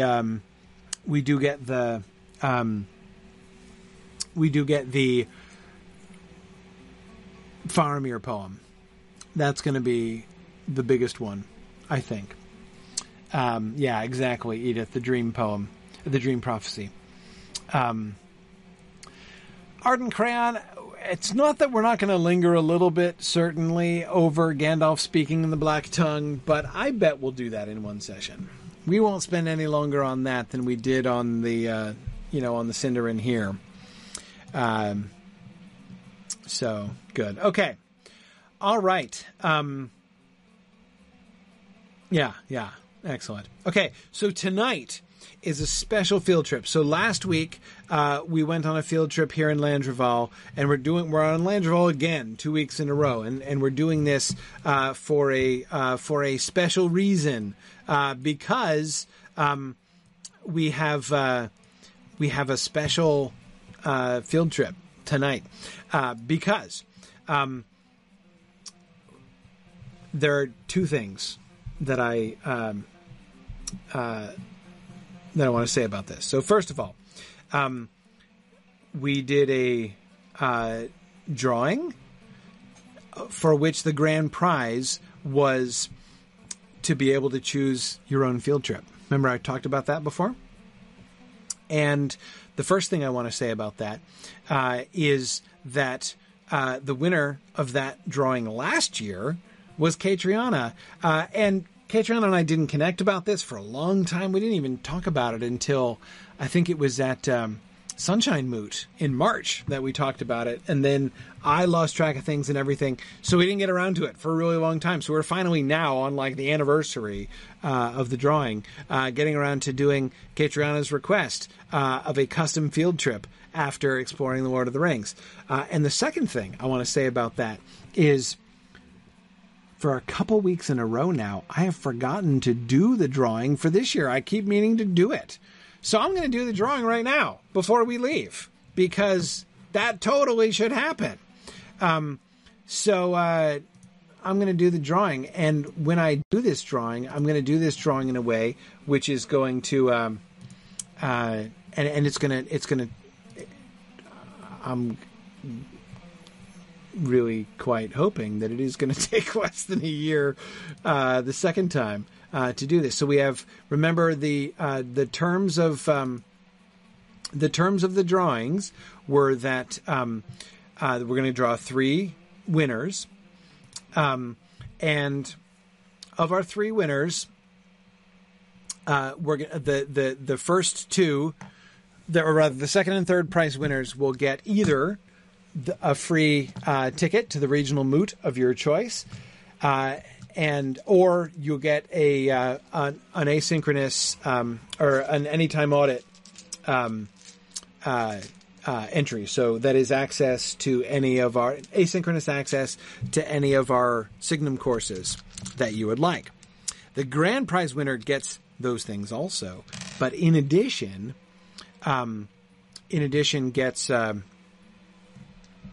gets to choose a field trip of their own. So, yeah, exactly. So, Madam, get my dice out here. So, I'm doing a die roll here. Let's see. Okay, and our third place winner is Phil Boswell. Phil Boswell, my traditional lore monkey on the Grifflet stream, is our third place winner. Congratulations, Phil. Our second place winner is Kevin Lucas. Kevin Lucas is our second place winner. Okay, I'm making a mark here. Okay, making a mark there and making a mark there. Very good. Okay, and our grand prize winner is Marilyn Kinch. Marilyn Kinch is our grand prize winner. Congratulations, Marilyn. That is excellent. Okay. So Marilyn Kinch is our grand prize winner. Phil Boswell and Kevin Lucas are our third and second prize place winners, respectively. There you go. Congratulations. I love doing dice rolls here for these kinds of things. Okay. Now, but with that done, we're not going to do a regular field trip tonight. I'm going to go with Catriona, and she had made us a particular request of an instance that we can do, which is cool because I haven't been doing instances with Narnian. And also, I have to admit, on a gameplay level, is likely to be a little challenging because Narnian, being only a talker and having never adventured anywhere, is a complete wuss and pushover. You guys will remember a couple weeks ago how Narnian was getting killed by like level 40 dudes out in Sarnur. Anyway, very good. Oh, hey, Kevin, is that you up there in the Twitch chat? Congratulations. Very good.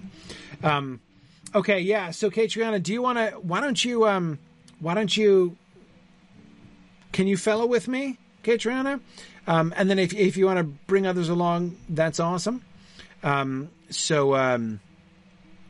That way, yeah, if you join with me, then you can be in charge of the party there. Okay. Excellent. All right. Very good. And I think we can just start this one from the instance finder, right? So that'll be pretty easy. Okay, yeah. So like this is the field trip where I'm not like actually leaving the lore hall because I'll be using the instance finder. So Catriona, why don't you? And I'm forgetting. So I should tell you what we're going to be doing. So the instance that Catriona requested is the. I'm going to forget the place. We're going to do one of the two Eregion Ringforge instances. Specifically, we're going to do the library one. We wanted to look at the Eregion stuff and the ruins of the Ringforges of Celebrimbor. So that's where we're going to be going. Oh, excellent! We've got some wonderful support here. Oh, yeah, I think with a couple level 120s there, Narnian will not be needed for firepower in this instance. So that's pretty cool. Is that a 3-man, Simon? That's what I was wondering. I think we might have too many people for that. Yeah, I think we might need to pare it down to just one other with the two of us, Catriona. Let me check there. Forgetting which one. Yeah, that's the instance finder.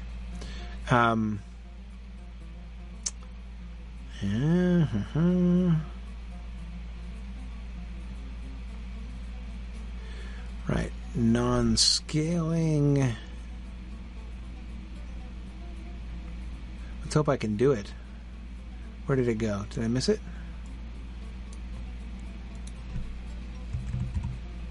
Uh-oh. Uh-oh. Hang on.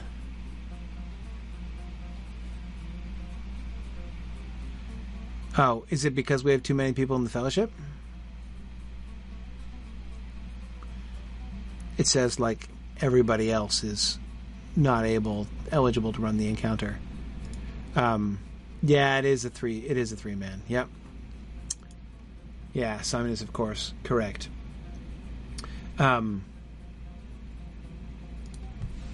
it's grayed out for me, but I don't think it's because... Are there any prereqs for it that I'm missing? I didn't think there were, but maybe I was wrong about that.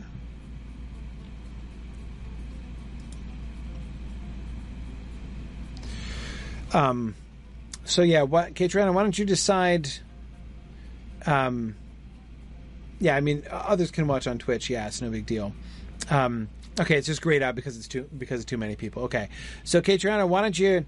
We'll just keep one thug, perhaps, and then because is it scaling or non-scaling? Oh, it's scaling. Yeah, it is going to scale. So let's just not do it. Yeah.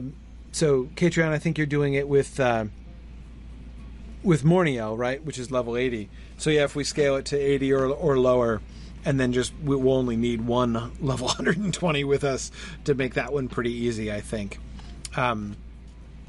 So yeah, that should be pretty easy. Okay, cool. It's a level 50 minimum gravity. Thanks. Oh yeah, hi Gravity, good to see ya. Looking forward to seeing Gravity at Baymouth, too. That'll be fun. Okay. Yeah, sure, we can take Kiriana. No problem.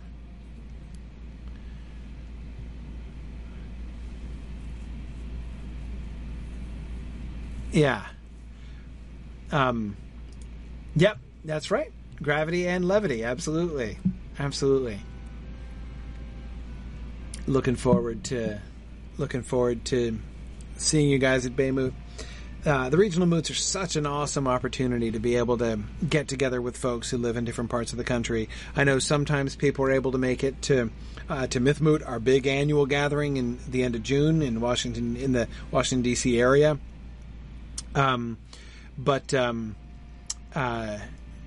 But of course, for those who aren't able to travel, and even for those who can, it's another opportunity to get together. So cool. All right. Because I'm gonna. There we go. Now we're blue. Excellent. So why don't you start it up, Kiriana? Or sorry, I mean Morniel is the Catriona is the alt that you're in with here.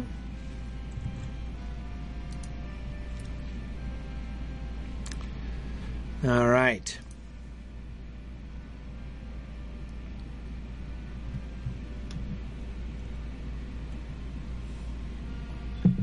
There we go.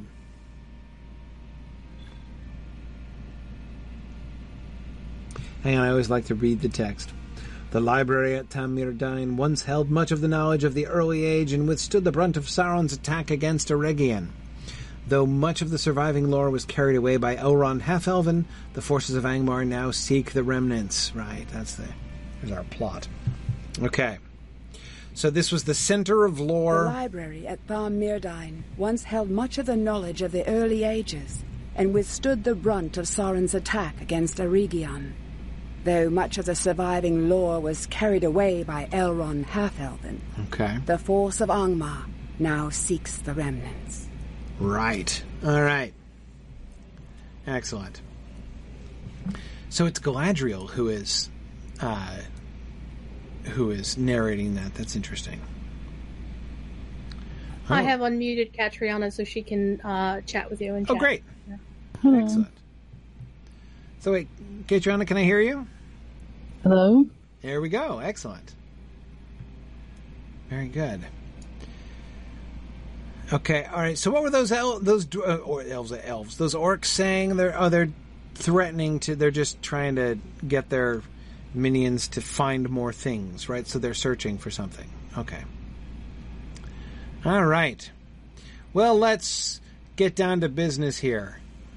Look at the doors. Let's see. That's really interesting. Notice how the doors are a very similar. It looks kind of Gondorian, doesn't it? With like the swan wing thing that we often get at the top of towers. And who's this flanking the doors? Oh, is that Gil-galad? That was what I thought when I was here the other night. Yeah. That kind of tarnished. Yeah, the shield is sort of tarnished, right? No, we're not getting the stars on the shield, but the shield is the same shape. Look really close, you can kind of see some stars on it. Right, like where they might have been, yeah.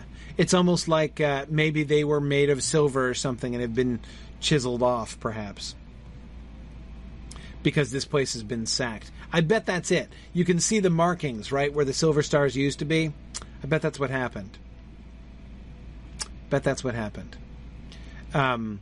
In fact, it even looks like you can see the grain of the wood, as if it was made out of a large wooden shield, which was then covered in silver, with the silver stars.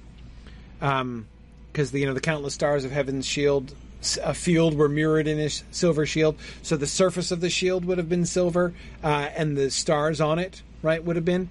But then they being like the looters, right, like stripped off all the silver. Okay. Notice how he's got that like pharaonic headdress thing going on there attached to his hood. That's kind of interesting. Also, notice how non-pointy his ears are. Or leaf-shaped. Yeah. I mean, there's a little bit of a point, but it's very subtle, much more subtle than we've seen sometimes in other places, like on actual elves. Okay, and we have a symmetrical statue on the other side. But anyway, you see what I mean about the doors? How they look like the top of a Gondorian statue? That's really interesting. The one thought I had when I was going through the other night with my friend was it reminds me a lot of some of the tombs in Numenus. Mm-hmm. Mm-hmm. So I'm like seeing echoes of a Numenorian sort of architecture in places, but then also with a heavy elven overlay. Yeah, it's interesting. I mean, you would have thought that this, you would have thought that that this place would have been. I mean, this is not the heart of elfendom on Earth, at least not according to Aragorn. But I mean, it was pretty elvish back in the day, right? I mean, this is the center of Celebrimbor's power. And, you know, this very building would have been very close to the very center of elvish power, you know, of like Noldorin power in Middle-earth, certainly of Celebrimbor's own power. And yet I agree that we can already see some interesting similarities to like Gondorian motifs. And then we've got more statues here. We should probably... Who are these dudes? Oh, they're pale folk. Yeah, those guys are really creepy. They're like the sort of Gollum-esque sort of enslaved hobbits. Yeah. Yeah, you see them in some of the Angmar instances and areas. Yeah. Yeah, no, they're going to aggro on us even though they're gray, right? Yeah. Okay. I think I'm going to have to... Actually, yeah, okay. All right, as long as... I think I have got my... Don't I have my... No? Okay, my... Sorry, my... cat is not being very proactive here. Let me... Let's see, what do I have him set on? Guard mode. No. I want him set on aggressive mode. Yeah. Flag's been bad tonight. Great, okay. Yeah, no worries. All right, I'm just trying to set it up so that my cat does most of the work here. As said, almost nobody ever. But anyway, I mean, how many human cat in how many human cat relationships does the cat ever do the majority of the work? Cats are normally way too cunning for that. Okay, so we've got these. I really like these little reading pedestals here. Some beautiful illuminated manuscripts.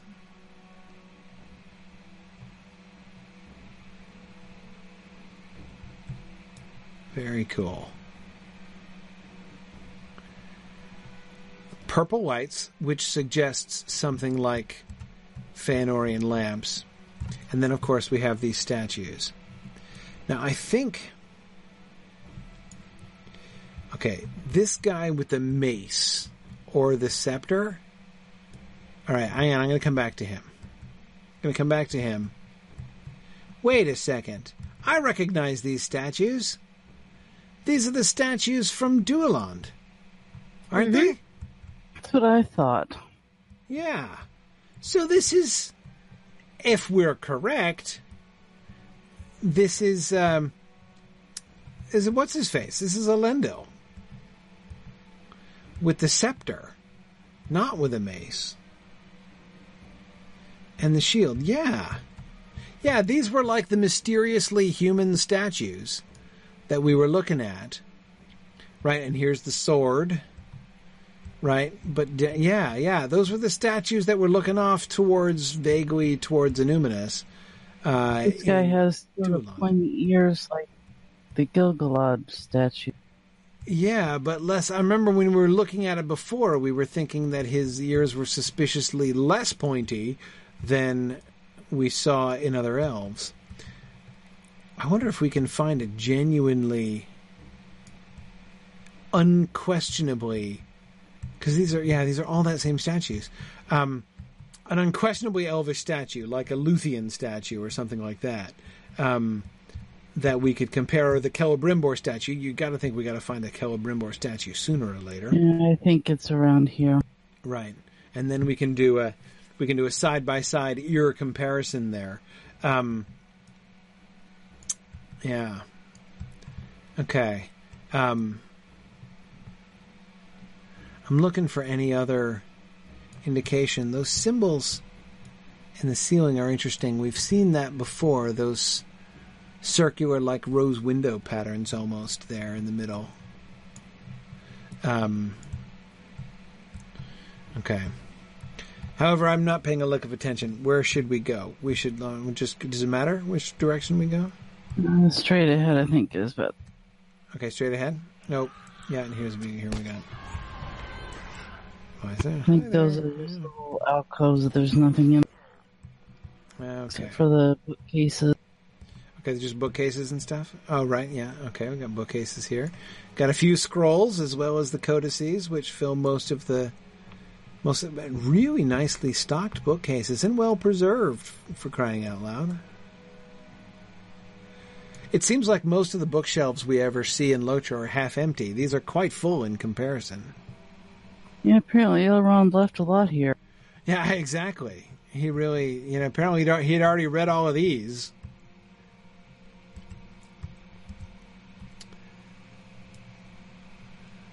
This look, this like metal riveted above marble look is really kind of interesting. It's rather,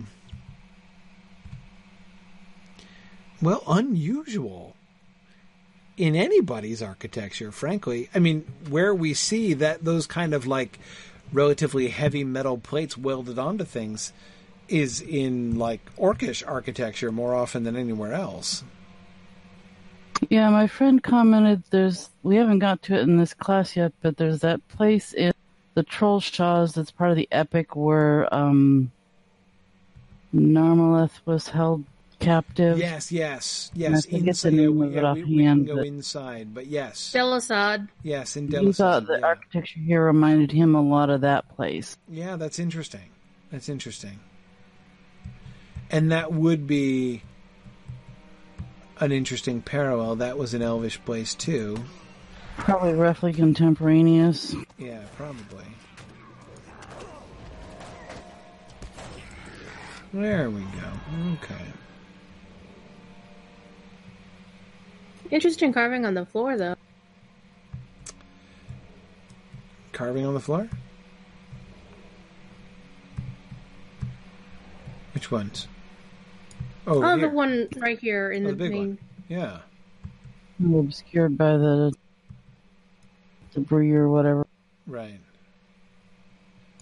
Huh.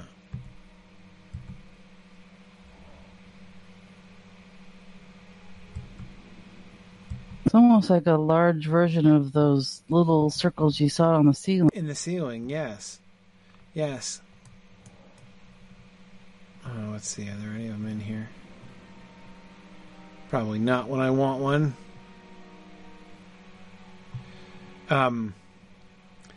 Whereas here we can see a little more clearly. Is that a dragon? Or is it a bird?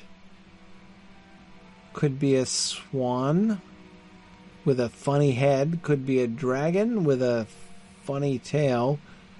I think it's a dragon, yeah. I agree, likely about. I think that's a... I think... the neck suggests it's a pretty serpentine dragon, but Tolkien's dragons generally are fairly serpentine. Okay. I'm thinking about this four, like...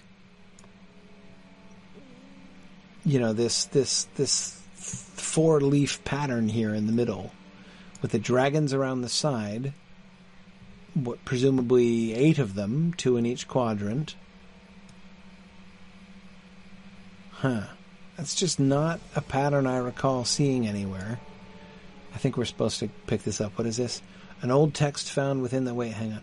Found within the library, some fragments of ring lore may yet be gleaned. Okay.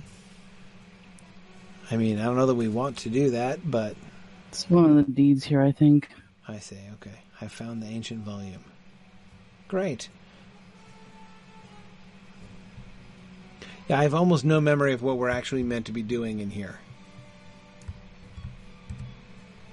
Now here's a big courtyard. Ooh, lovely. Oh, that tree is really... Okay, open to the sky, and it looks like always open to the sky. We can see vaulting up there, but none of it looks like it was arching over this. That looks like it all went out and around to the sides. So this was always a... Oh yeah, we should probably set them on fire or something. Okay. I'm a lore master. I'm meant to set things on fire, right? That's what's supposed to happen. Okay. Oh, but that leaves smudges. Oh, I won't do that again. We don't want to mar the upholstery. Okay, I mean, not that there's upholstery here. It's flagstones. But still, the point remains. Okay, I love how that tree is growing on top of the rock. That is super cool. I don't know how that happened.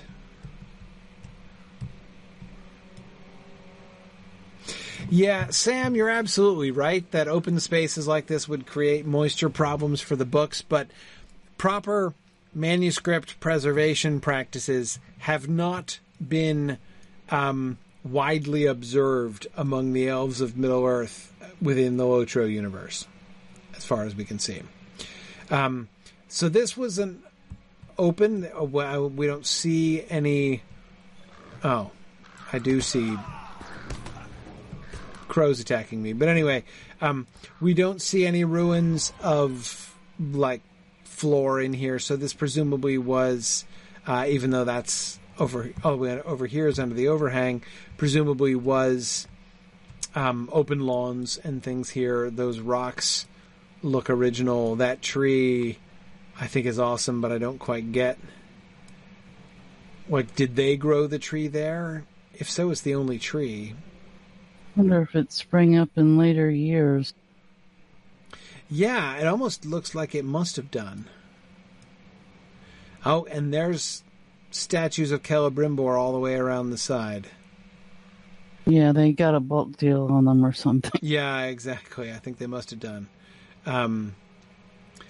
Yeah, it was probably an embarrassing moment when, like, you know, the sculptor was like, I completed a statue of you, Master Celebrimbor, and he's like, oh, okay, that's very kind of you, I'll take that. And then he's like, okay, I also made like 45 duplicates of it. Would you also like those too? And he like felt he couldn't say no.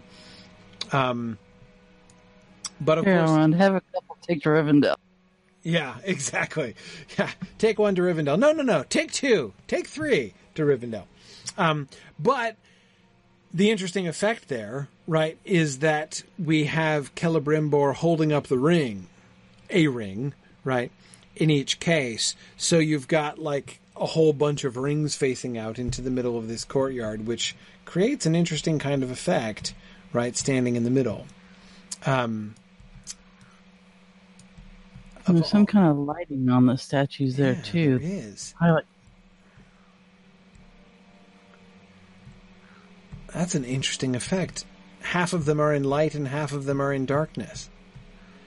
It's kind of lovely allegorically, right? As, you know, Celebrimbor's actions in creating the Elvish Rings of Power were good actions, though influenced and slightly corrupted by the evil influence of Sauron. So the whole half of the symbolic Celebrimbors are in light and half in darkness thing is kind of cool.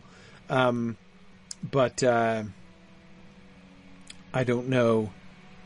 I mean, presumably it's just a relic of what was in the past, but it's interesting anyway.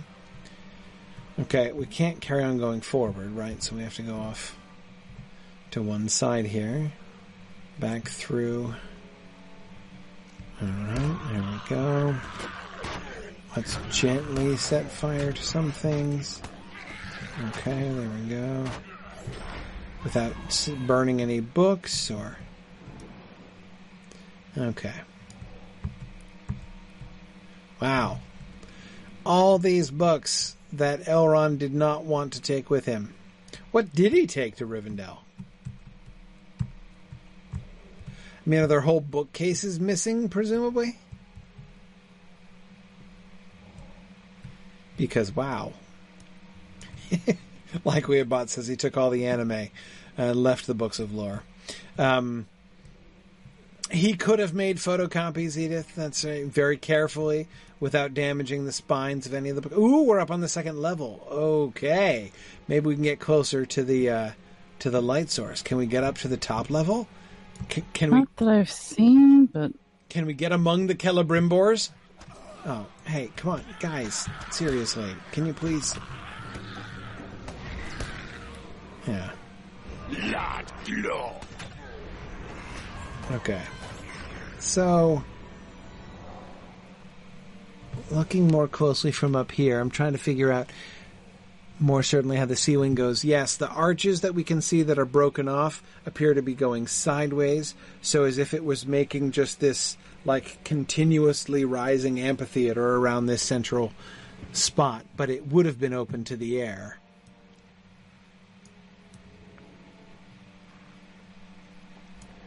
And then we get these column things, the ones that rise straight in the background, which I don't really get. Some of the elven buildings were open, but still had like ribs of a vaulting over top. Mm-hmm. Mm-hmm. Yeah, which is what so I was maybe looking it's like for. The stubs of vaults that went over, but was still open. Well, I don't think they went over. It looks like, I mean, if I'm seeing it correctly, it looks like they're going like sideways around the diameter of the circle rather than pointing radially in towards the center of the circle. Maybe they held some kind of fabric awning at one point in time. Maybe. Kind of the Roman Colosseum used to have awning. Right. Yeah, possibly, or something even more elaborate up there. It's interesting to me that the architect. So some of the touches, like this gold. I don't know if it's inlay, but anyway, this gold inlay on the stonework here is the most Eregion looking thing that we've seen so far. Most similar to the rest of the Noldoran architecture here in Eregion, but we've seen very little of that kind of thing. So is this where we came from? No, we're still going up. Good. Are these pillars like the ones at the winery in Ered Luin? Wait, which pillars? Hang on, let me go down. I was starting to go up the stairs. Oh, the ones there. No, I don't think so. I think these are different from the winery pillars. Yeah, pretty sure they are different. Don't think we saw pillars exactly like this in Ered Luin. Well, it is quite an amalgam of styles here. It is, which, again, I wouldn't have expected. I would have expected this to be as elvish and like Noldoran as the day is long, right? But, it's very distinct from the rest of the Eregion architecture, aside from these golden scrollwork things. Exactly, and that I would not have expected that at all. All right, I'm headed up. Oh, is this a boss dude? It looks like a boss. Yeah, he's the big boss of the Simpsons. Commander Piztor there. Okay. Hang on, will he let me look at banners before? Oh, whoa, okay, hang on. Here's a close-up of Celebrimbor. See, he's not going to start monologuing before. Okay, no, not here. Haven't crossed the boss threshold yet. Trying to look at his ears. Okay, see, those ears look significantly more pointed, I think, than the ones on those statues in the entry hall. Is that just me? No, definitely.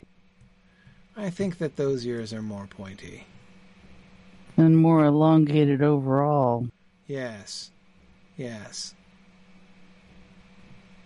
By the way, the length of the handle on his ring hammer I've always found kind of interesting too. I mean, with that length of hammer, it looks like he's really ready to take a much more significant whack at that ring of power than I would have expected him to, honestly. I mean, normally I kind of associate like tap, tap, tap with jewelry hammers, but that is not a tap, tap, tap kind of hammer. Maybe it's exaggerated for the statue. Like if he's holding a little tiny little like ball peen hammer, it would look silly on a statue. So he needs to have a more, manly hammer there on his statue. But in order for you to be able to easily tell that it's a hammer, so maybe it's just for visual effect. Do you think the statue is life size or a little bit large?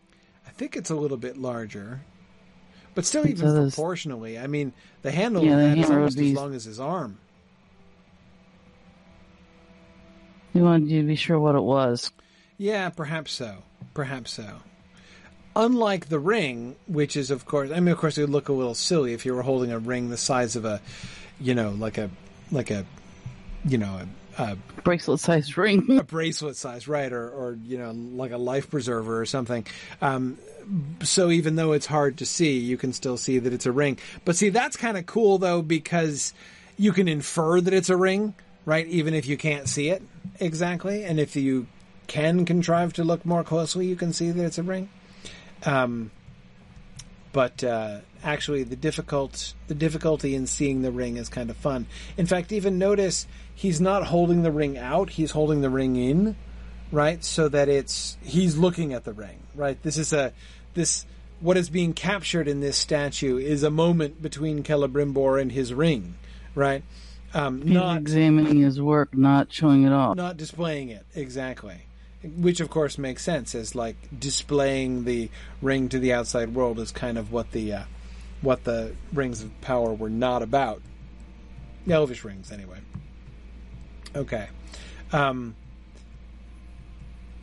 there. Just crossed the threshold now. Ruins are ours. You're going to send more people to attack, and then my cat's going to destroy them. Okay. Do you have more? You do. Get them. Okay, there we go. Right. We're going to... There you go. Okay. Another Celebrimbor statue. Another brace of Celebrimbor statues. Who's he yelling at? He's saying to get us, but there isn't anybody else here or left. Oh, here he comes.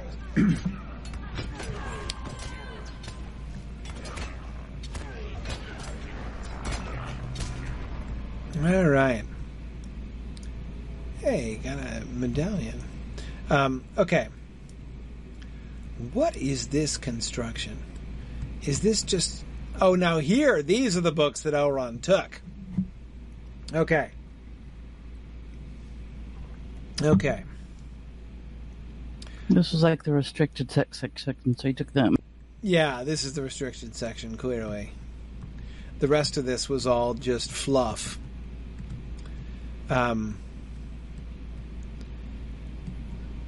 This platform, this does kind of look like an oration platform, but I really don't think it is.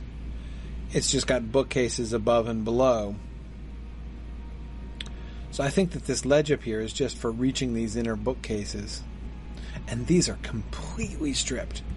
Elrond has made off with every single book in this section and left like every single other book. Where have we seen that pattern? That like mushroom / ionic column pattern that we can see on the sides of these steps here? I know I've seen it before, but I can't place it.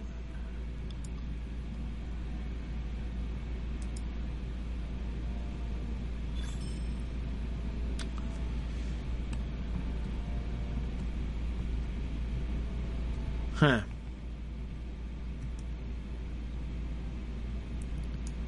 Don't know what. So I accidentally made my way straight to the boss, which is, of course, not my original intention. Let's see if Elrond took any more books.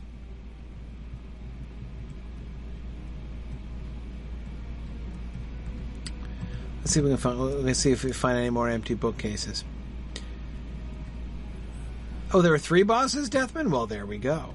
Okay, well, no wonder I found one so quickly. Apparently the place I is have lousy to with go bosses. down and then up on the other. Oh, I see right there. It's telling me to defeat another chieftain. Okay. Alright, so we'll go down. Oh, yeah, I guess we could go down that way. Whee! Okay. So we'll limp our way over this way. Okay, right. We clearly haven't been here. Okay. More boring books. Apparently, these are all duplicates or things that Elrond was able to get through interlibrary loan.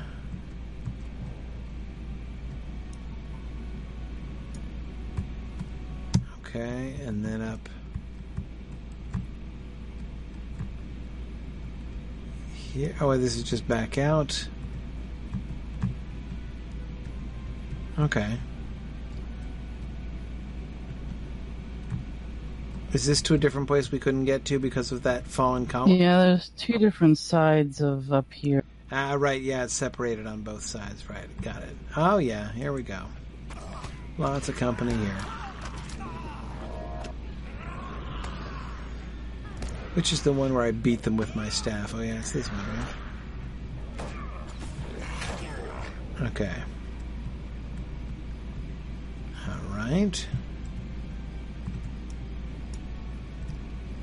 Oh, hey, so I forgot, but I won't forget again, to talk about the banners, which I presume are original Elvish banners, because, well, yeah, we do have the same thing here with the second boss.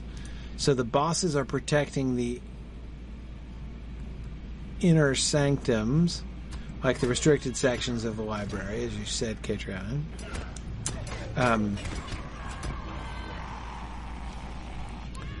Oh no, it's not your time to die. Except when it is. Okay.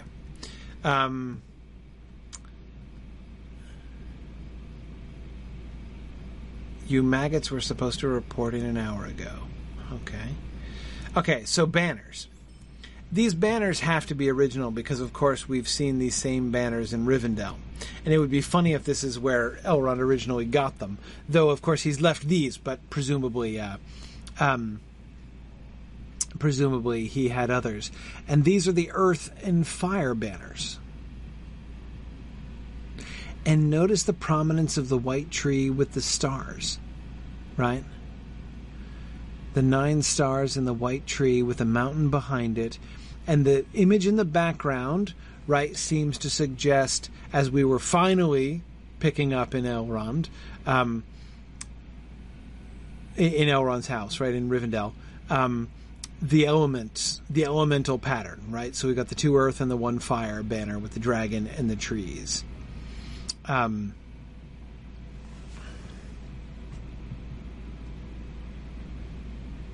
And yeah, Druid's Fire, I agree. It's very interesting that the dragon is sort of central there, right? Is made dominant there. We have the 3 banners, you know, and the 3 bosses, both of them, you know, so these 3 different areas parallel with the 3 rings, and yet we don't have the elements corresponding to the 3 rings.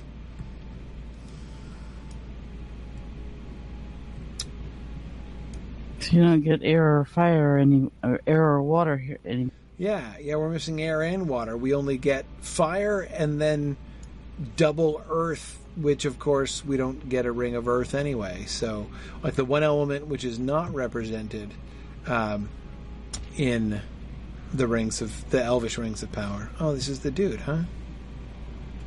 Okay. Ooh. Gursh. Okay. Is he a little fiery?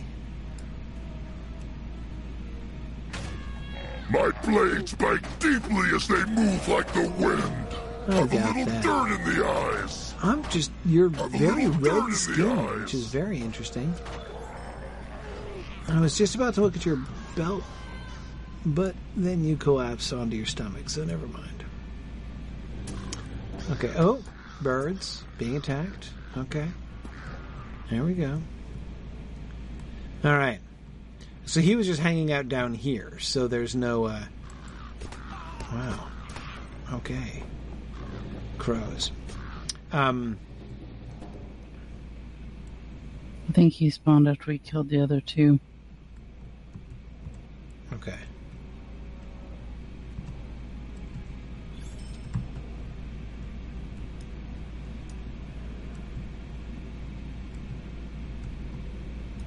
Yeah, it's funny how Narnia is getting all of this these runes and things, and he's never had a legendary weapon.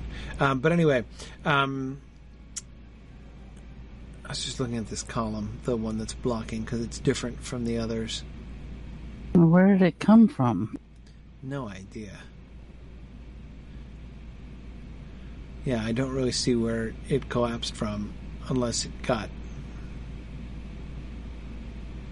I have no idea where it came from. It didn't just fall there, clearly.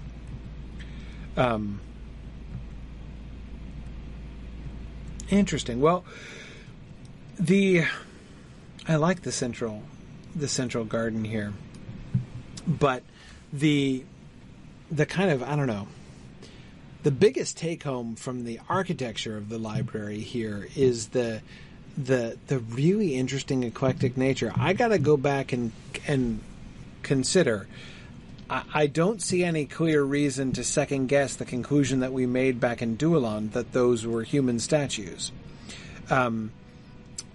Even, of course, like even the style of that sword that dude was holding was a human style. We don't see elves with swords like that. In fact, it looks more almost like a Rohirric sword than it looks like an elvish sword. So,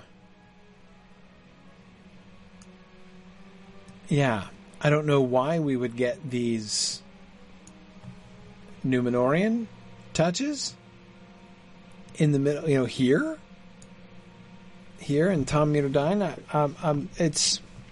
It's a little curious to me. The only link that I can see is like commemorating the Last Alliance.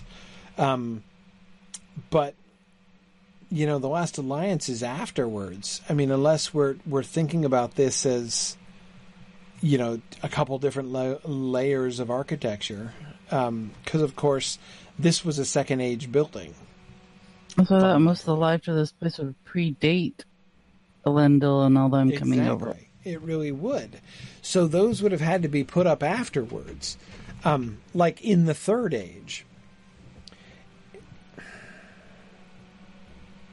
But I thought the elves were gone from here by then. They were, the Noldor anyway, yeah.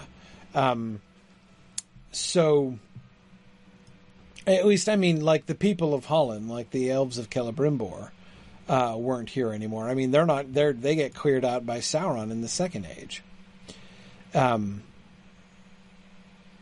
With Celebrimbor and his gruesome display. So it's a little puzzling. I have a hard time figuring this out, and I don't know exactly why. Maybe I'm wrong about those other statues. Maybe those other statues aren't human statues. But if they're elvish statues, I don't know why they look like they do, and I don't know who they could be. If, the dude with the scepter and the dude with the sword are not Elendil and Isildur respectively, I don't know, and it makes sense in Dueland as we were discussing it when we were there, thinking about an elvish commemoration of the landing of Elendil here in the north. or there in the north, rather. But here, yeah, it would have to be some kind of revisionist architecture. There would have to have been... Okay, let's look at something for a second. Let's look at the Eriador map. Let's look at the Eregion map. Okay, so we're down here around Mirabel, right? Tom Mirdain. Okay, and let's think about the road, right? So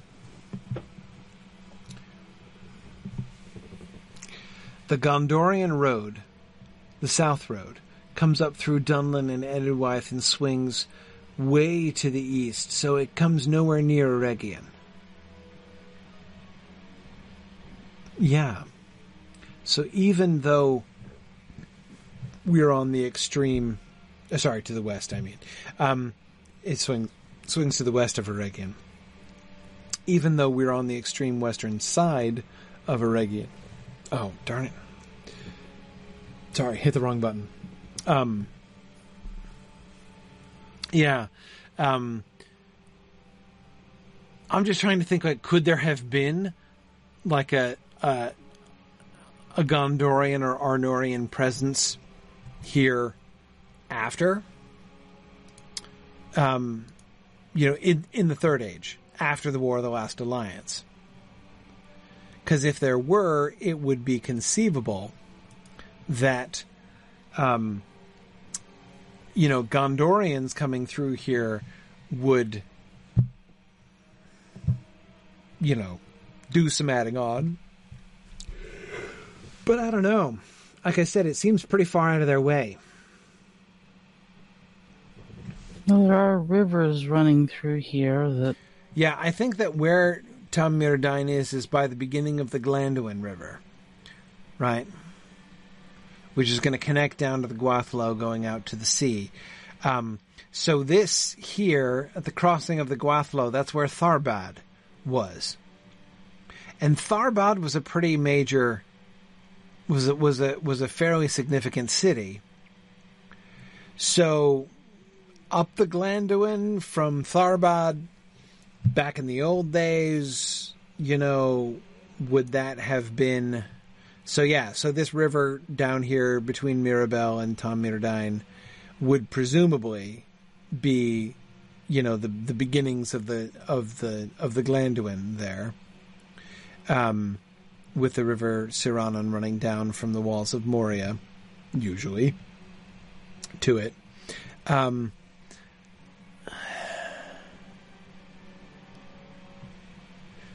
So it's possible that there could be Gondorian influence. It's just that nowhere else in Eregion do we see that I recall. I mean, all of it, Echad Eregion and... Gwingris and the others and Echad Dunan are all very elvish. Yeah. Interesting. Well, not sure what to make of it. But I'm going to be keeping an eye out for columns like this now. Definitely. All right. Interesting to see if they're in that other place in Trollshot. Yes, it would be in Delisad. Yeah, it would be interesting to look at that. To do a comparison of the insides. Unfortunately, Narnian can't get in there because you've got to be in book 11 of the or 10 of the Epic Quest line to get in there. All right. Well, I should probably let everybody go. It's getting late now. It's almost 12:30. But thanks for joining me tonight, Catriona. This is Eregion is a fun place to come to. I love the story of Celebrimbor, and certainly the location of the forging of the Rings of Power and the center of Celebrimbor's little world here is a fascinating place to think about, and a very mythic site for Lotro to kind of engage with. So these instances are always kind of fun. Thanks for the suggestion. Thank you. Well, that was great. And so we'll be back next week. We'll go back after a couple weeks away to Ered Luin and continue our examination over there in our field trip next week. And then don't forget, Baymoot coming up. So if you're in California, out in the Bay Area, come join us in Berkeley a week from Saturday. So thanks, everybody. Good night, and I will see you guys next week. Bye now. Thanks for joining me on this epic exploration of The Lord of the Rings, and of Standing Stone's video adaptation of Tolkien's story. If you are having even half the fun I'm having on this journey, I hope you will consider supporting the project by donating at signumuniversity.org/fund.